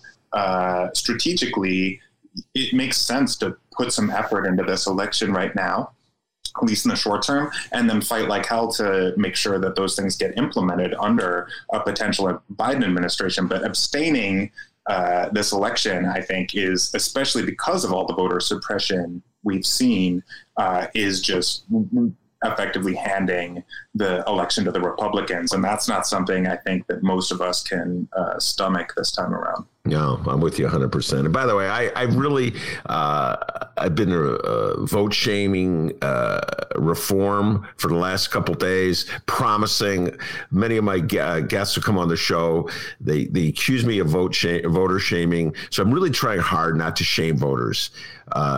That said, I've never, of all the voter shaming that I've done, and I'd love to indulge in it, Miles, I got to tell you, it's sort of like my secret vice, not so secret vice. Of all the voter shaming I've done, I've never really indulged myself, as many of my liberal friends do, with blaming the left, blaming Green Party voters for not supporting Hillary Clinton or Al Gore.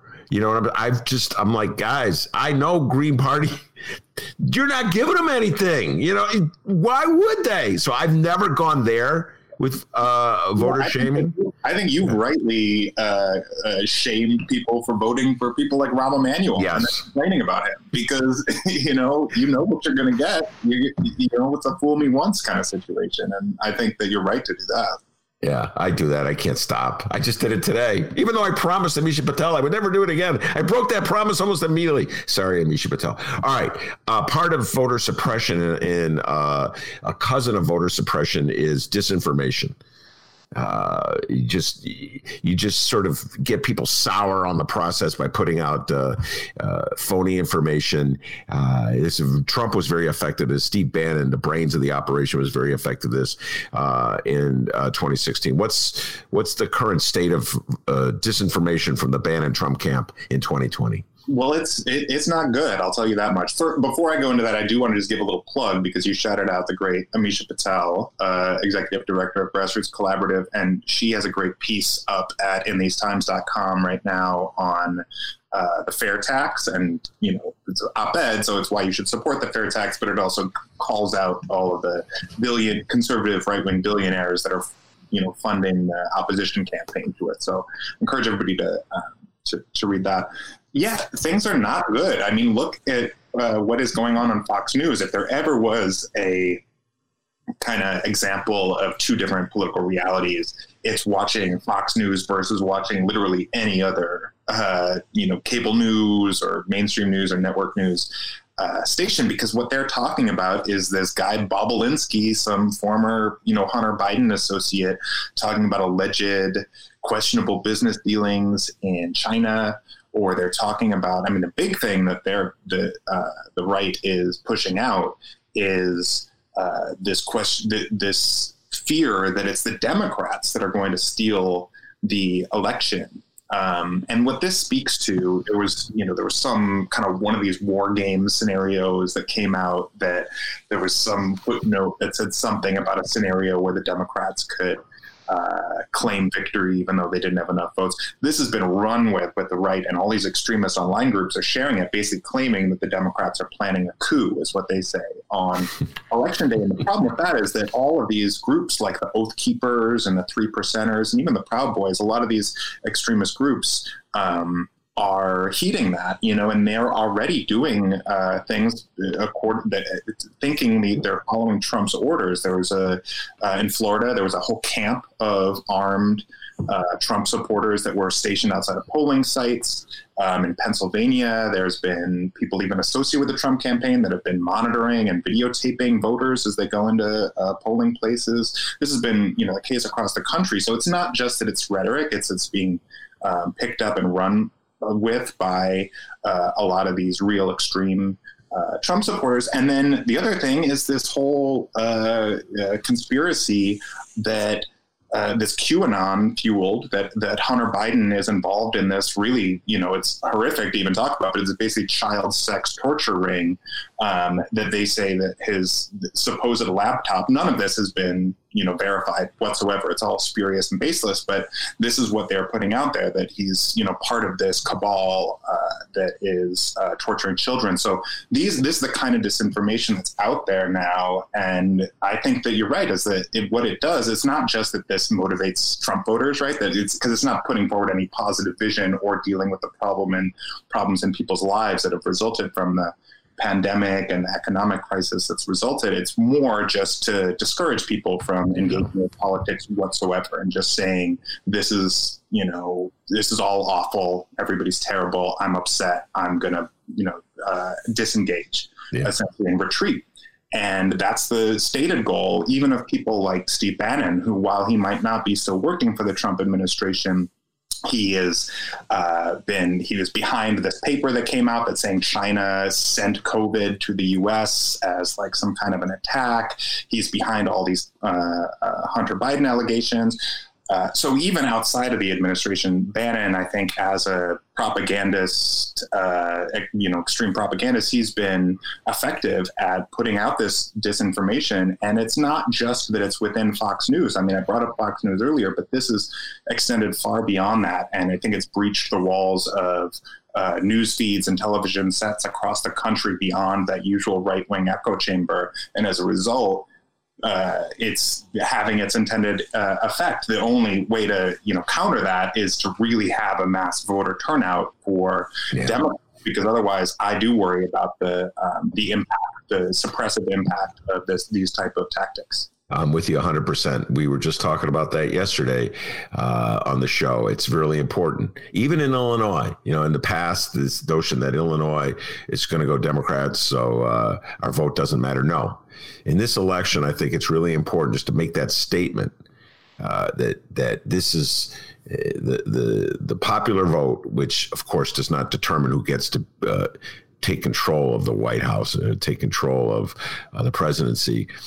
The popular vote is really important in terms of sending a message as to the country's attitude toward Trumpism. So I think it's really important that people, even in Illinois, even in like California, New York, blue states, come out and vote blue. To quote Dennis, vote blue no matter who, in this case, Joey Biden.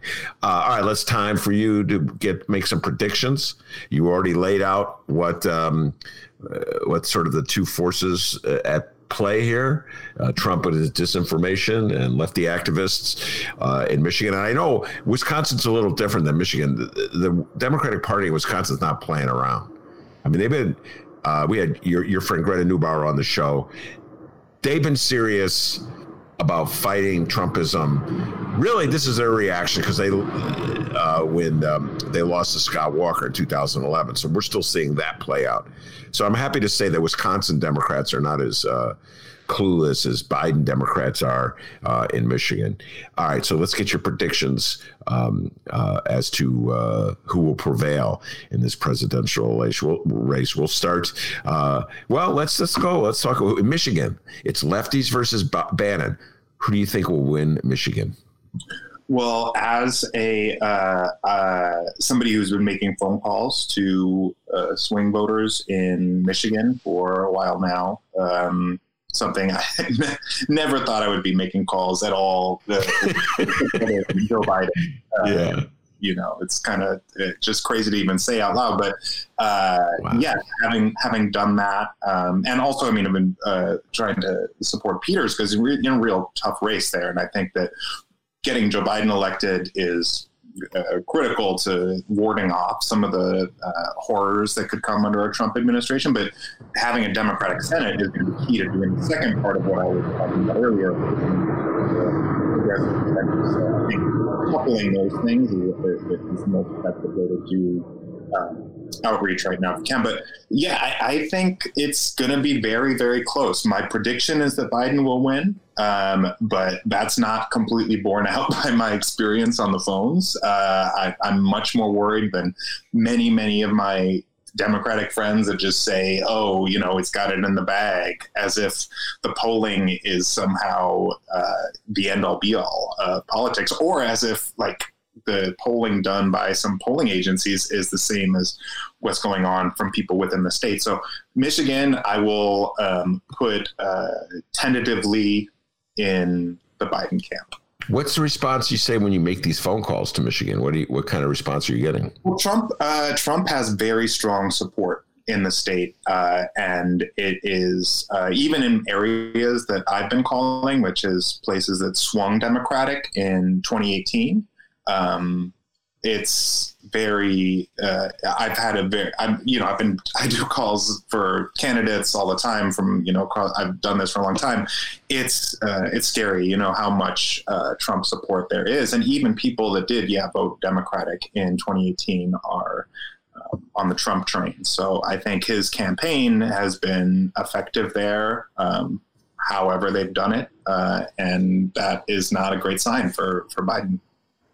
All right, but you're still going to say Biden wins in Michigan. I'm still going to say it because, look, if Biden doesn't, my general expectation is that Biden will still, absent massive shenanigans electorally, which are very possible, I think that a Biden win overall, like winning the election, will require him to win Michigan, will require him to win Wisconsin as well. I don't see if there's any scenario without that. So yes, I'm gonna say Biden's gonna win Michigan. I disagree with you about Michigan, and because things are changed, you know, the world's a little different 2020 than 2016. You've already laid out very effectively the change in part of a lot of people on the left, which is noticeable difference. But I just feel as though like not all the states are going to line up the way they did. So in other words, Trump could win Michigan, but Biden wins Arizona and Iowa, and you know, North Carolina, Florida, they're in the mix. And so what I'm saying is, like, I don't know if it's exactly going to be like it was in 2016. And this is kind of all speculation. I mean, I think ultimately, the latest poll I saw today, the Quinnipiac poll, put Biden down in Iowa. So I'm, way less confident that Biden will win there than in Michigan, for example. But you're right. If he manages to pull off a win there, or a win in Florida, or a win in Texas, which some of the, more confident Biden supporters proclaim is in the works. That's 38 electoral votes. If Biden wins Texas, I think that's game over regardless of a state like Michigan. But I think the only way a win in Texas happens is if there's a real, like a blue wave, a real mass Democratic turnout. And that would I think that would also lead towards a win in Michigan too. But you're right. We don't know. It's hard to completely chart it out. All right, I'm Wisconsin. Biden or Trump? I think Biden's got to win Wisconsin, and I think the likelihood there is even more than Michigan, partly just because as you said, there's been a lot of work done by Democrats in the state, including Evers and the legislature. These are all the caveats I have to give on all these, though, is that the voter suppression, I think, is going to be a real thing. And it's not just the intimidation stuff I talked about earlier, like, people showing up armed to the polls, scare away Biden voters. But what happens in the courts, and Wisconsin's court is still got a lot of Republicans, and they could decide. I mean, we saw in 2000 what it looks like to have courts deciding election results, and that Democrats don't fare well under that scenario. Yes. All right. And then finally, your prediction. Who will be victorious in this upcoming presidential election? Joe Biden, Donald Trump? Yeah. I mean, I think that it will be Biden if the votes are counted, right? And that's a big if, unfortunately. I think I don't think that we are not involved in that. I think that if our democracy is really be a democracy, the person who wins the most votes, or at least should win the Electoral College, there's a responsibility of people who are citizens of this country to make sure that is borne out, and not just to say, the courts did this and this was beyond our control and we never could have impacted the election outcome. If there's a real attempt to steal this election, which I think that is a strong possibility, it's going to be incumbent on people who are politically engaged and care about the future of our country and of our democracy to speak out and speak up, and to not accept a result that is handed down that is undemocratic. And so I hope that that's what happens if and when there is a power grab by Trump and his people.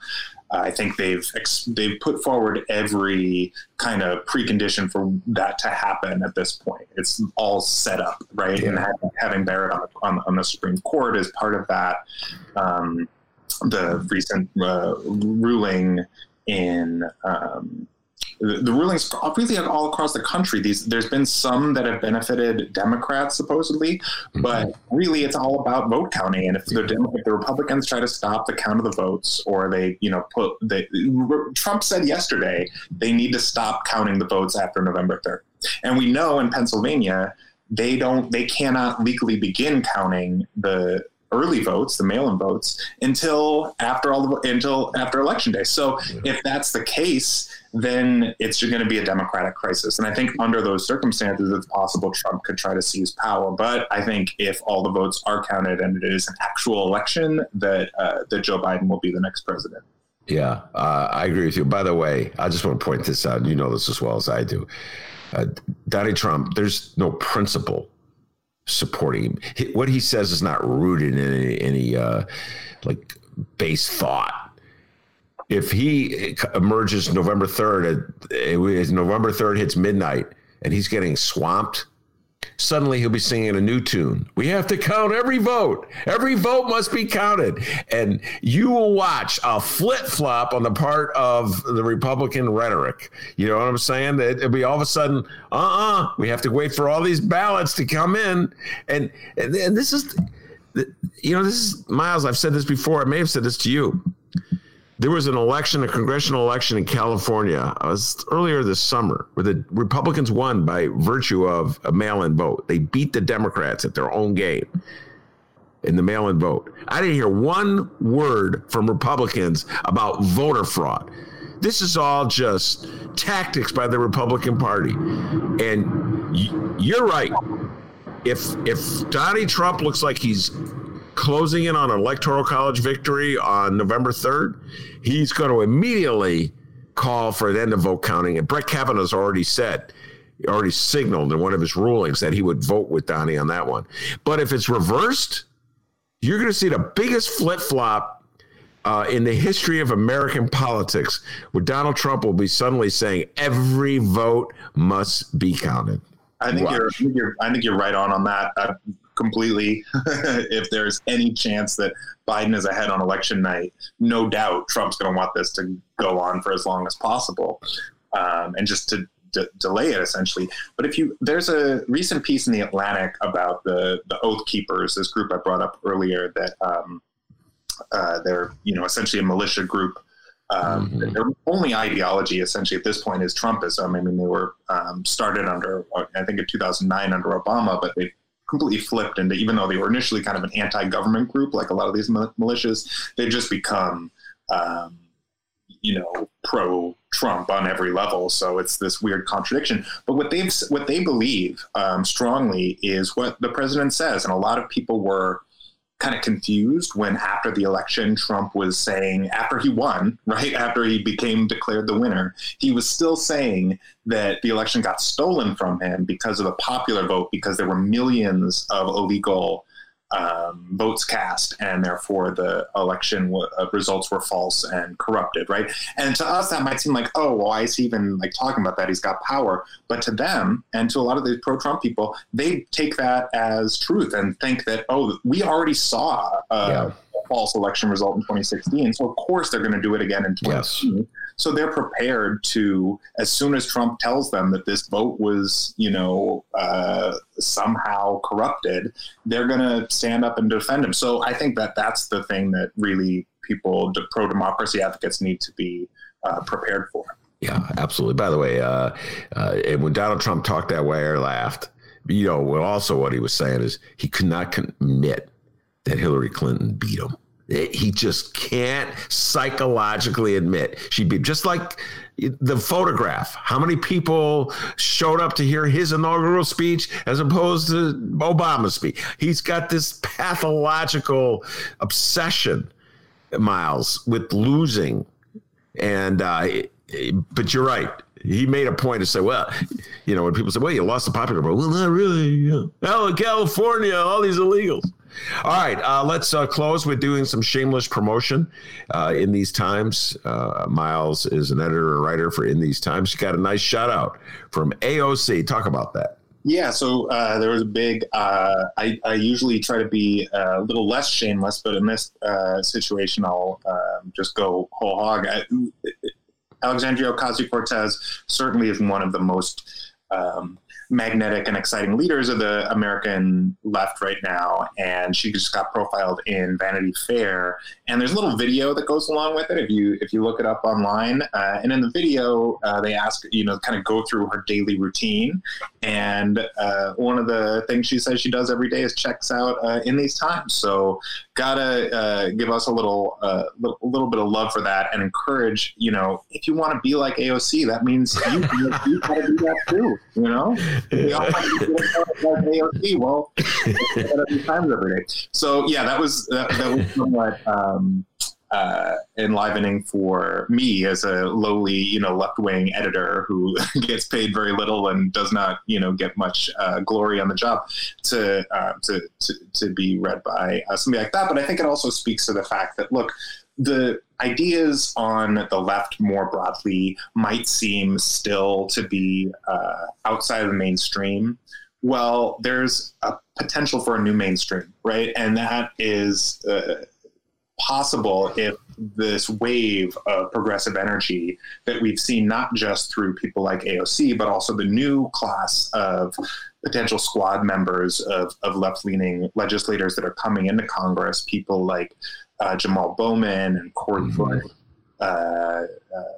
Bowman's in New York, Bush is in Missouri, Marie Newman here in Illinois, Mondaire Jones in New York. We had a big cover story in these Times about them last month by Natalie Shore. If they come into office and they are bringing the ideas that they read about in places like in these Times and hear about on places like the Ben Joravsky Show, we could be looking at a very different political terrain, and I think that in our future, and I think that that's always, we have to have a North Star as our, in our politics, because it can easily turn into very doom and gloom, especially when talking about things as we were earlier about, the Bannon disinformation campaign and what have you.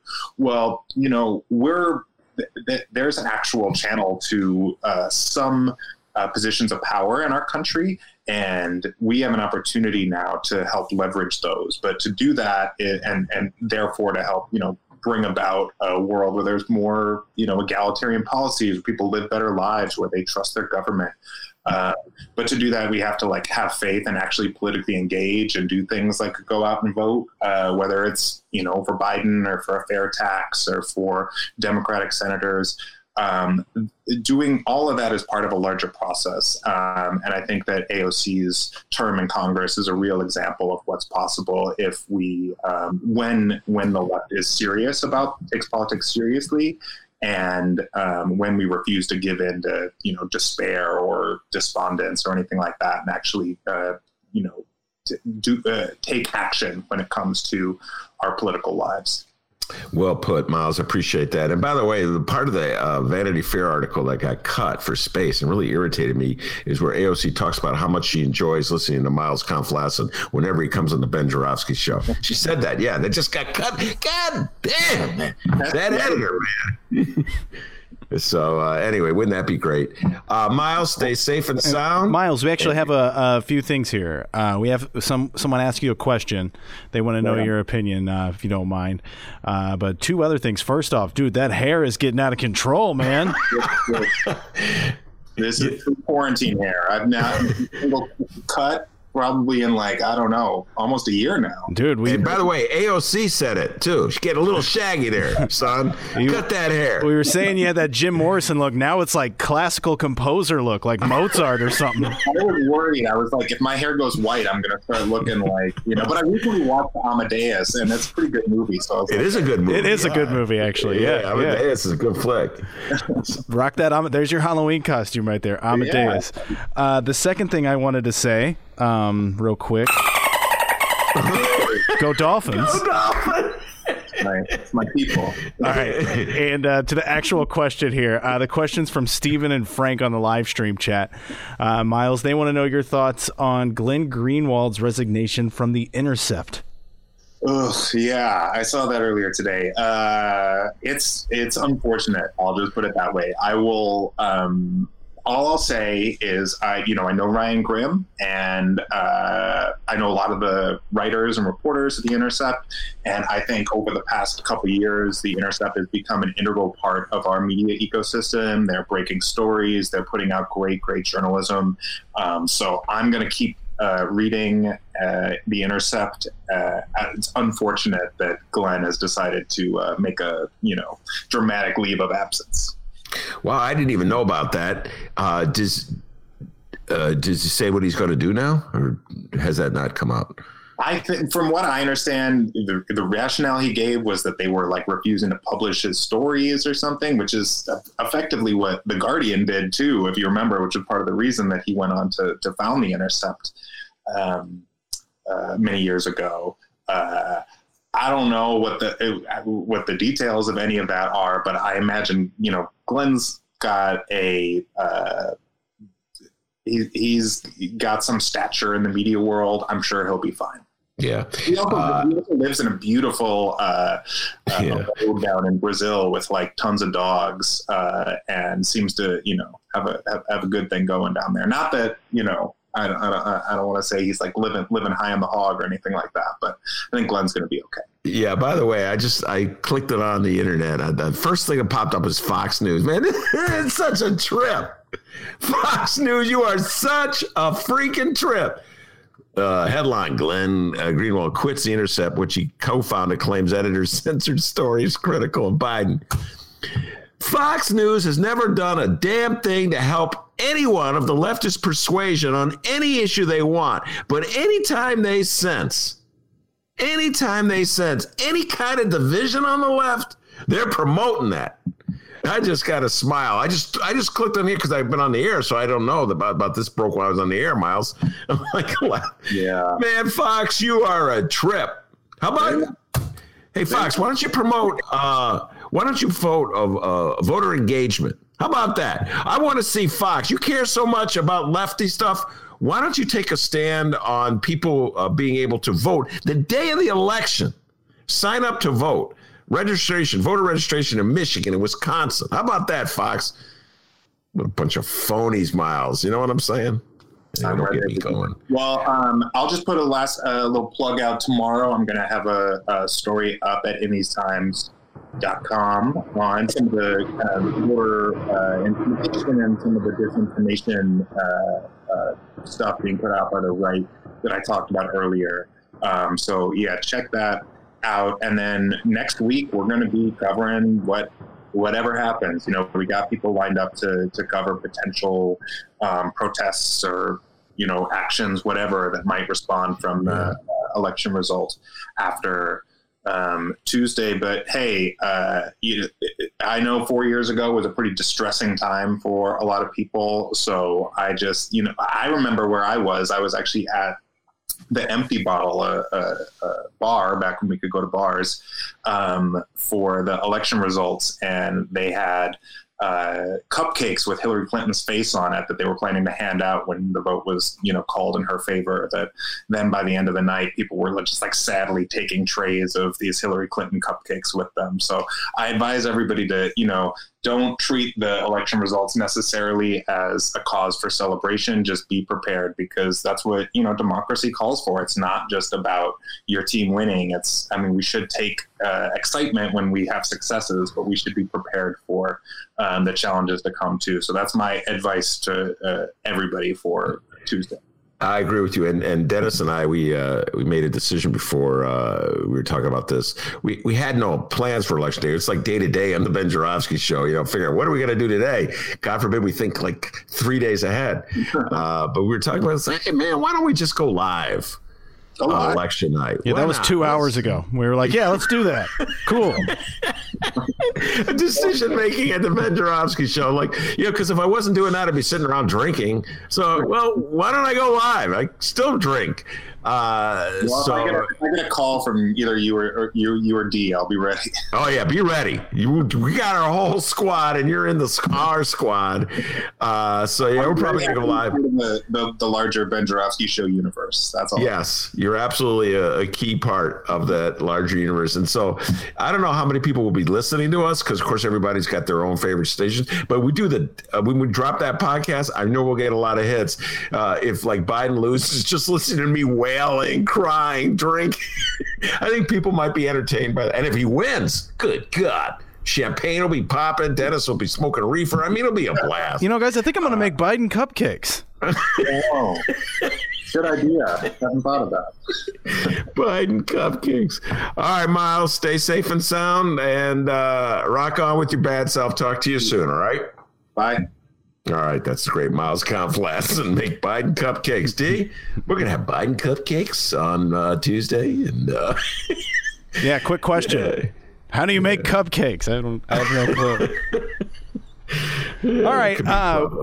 No updates, really. We just want to, Ben just mentioned it. Yeah, that we had a big announcement here. We are going to be doing an election night broadcast. All right. So we're going to do the regular Ben Joravsky show 1 until 3 p.m. Central Time at both Chicago Sun-Times and Chicago Reader websites and the Chicago Sun-Times YouTube channel.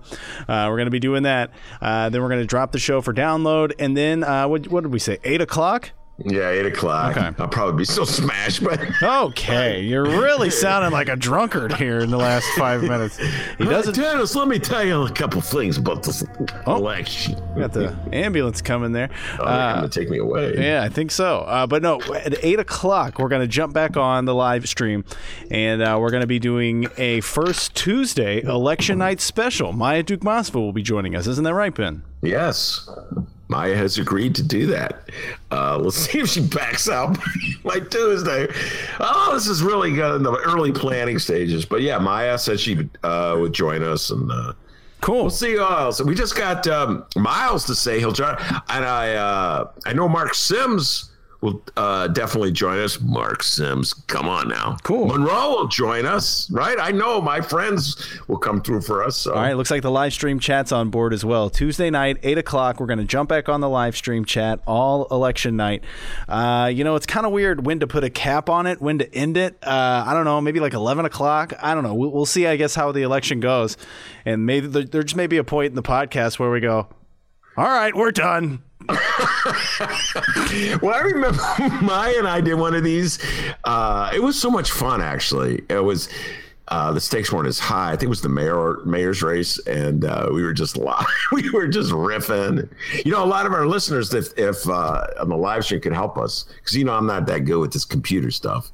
So you give us updates. Michigan just win for Biden. Yeah. Wisconsin win for, what I mean? That could help. We would have a whole crew. But I just got a feeling that in a week or 2 weeks, it'll be pretty funny to listen to the podcast of that. Me losing my mind. Yeah. Okay, he's on the sauce.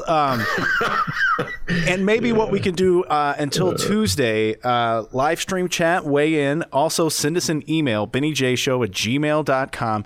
You've been listening to the show for so long. Maybe, I don't know. But if you're familiar with our guest, what guest would you like to hear from on the election night? And we'll try and reach out to him. How about that? Any suggestions for guests for our Tuesday night election night broadcast would be very helpful. BennyJShow@gmail.com. You can reach us at Benny J Show, BENNY, the letter J Show, on Facebook, Twitter, and Instagram. And you can call us. In fact, Doogie, I believe, gave us a call. He's got a random thought of the day. We're going to hold that off until tomorrow. But 708-658-4788. The number again, 708-658-4788. Stephen is already saying Stacey Davis Gates. Oh, come on. That's yes, SDG. Oh, we got a request for Adolfo from Brianna. Yeah, and Henry Davis. Henry Davis from South Bend. Come on, we'll get updates on what's Pete Buttigieg doing on election night from Henry Davis. I'm just thinking of all the great people that come on our show. SDG, of course, yeah, top of the Candace Castillo. How about JT, Jeanette Taylor? Oh, yeah. So, weighing in from the Twitter board. Guys, we're getting excited here, and we hope you are too. At election night, 8 o'clock, find us on the live stream chat, just where we always are, where we jump on the live stream. We're going to do the show, and then we'll leave it up for podcast, available for download as well. All you people who download, I'm talking to you too. Please send some suggestions for possible guests on our election show special. All right, very good, man. This election show special is coming together right now. Folks, you're hearing pre-show planning. Yeah. Dennis and Ben style. No, for real. Ben called me at like noon. Like, hey, you want to do an election show? And I'm like, yeah, sure. What the hell? Why not? Yeah, because I was talking to Maya. She goes, hey, how about an election show? I go, hey, why not? That's how it's all coming together. All right, I want to thank the great Miles Kampf Lassin, and he is a great guest, the pride and joy of in these times. And, of course, the man, the myth, the legend, the pride and joy of Alton, Illinois, without whom the show would be possible. And as Miles can tell you, as Michael Joseph Maddock can tell you, as Maya can tell you, as SDG would tell you, as Frank would tell you, as Donald Trump would tell you, back home in Alton. That's a lot of people. Yeah, they all agree. They call him Dr. Doobie. Give yourself a raise, take it out of petty cash. See you tomorrow, everybody.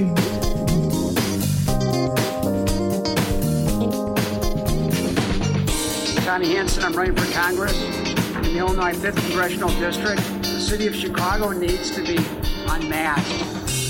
The state of Illinois needs to be unmasked because the mask is a lie. The mask that you see around the city is a big lie. The impeachment of President Trump was a lie. The COVID-19 virus is a farce. The Black Lives Matter protest is a lie.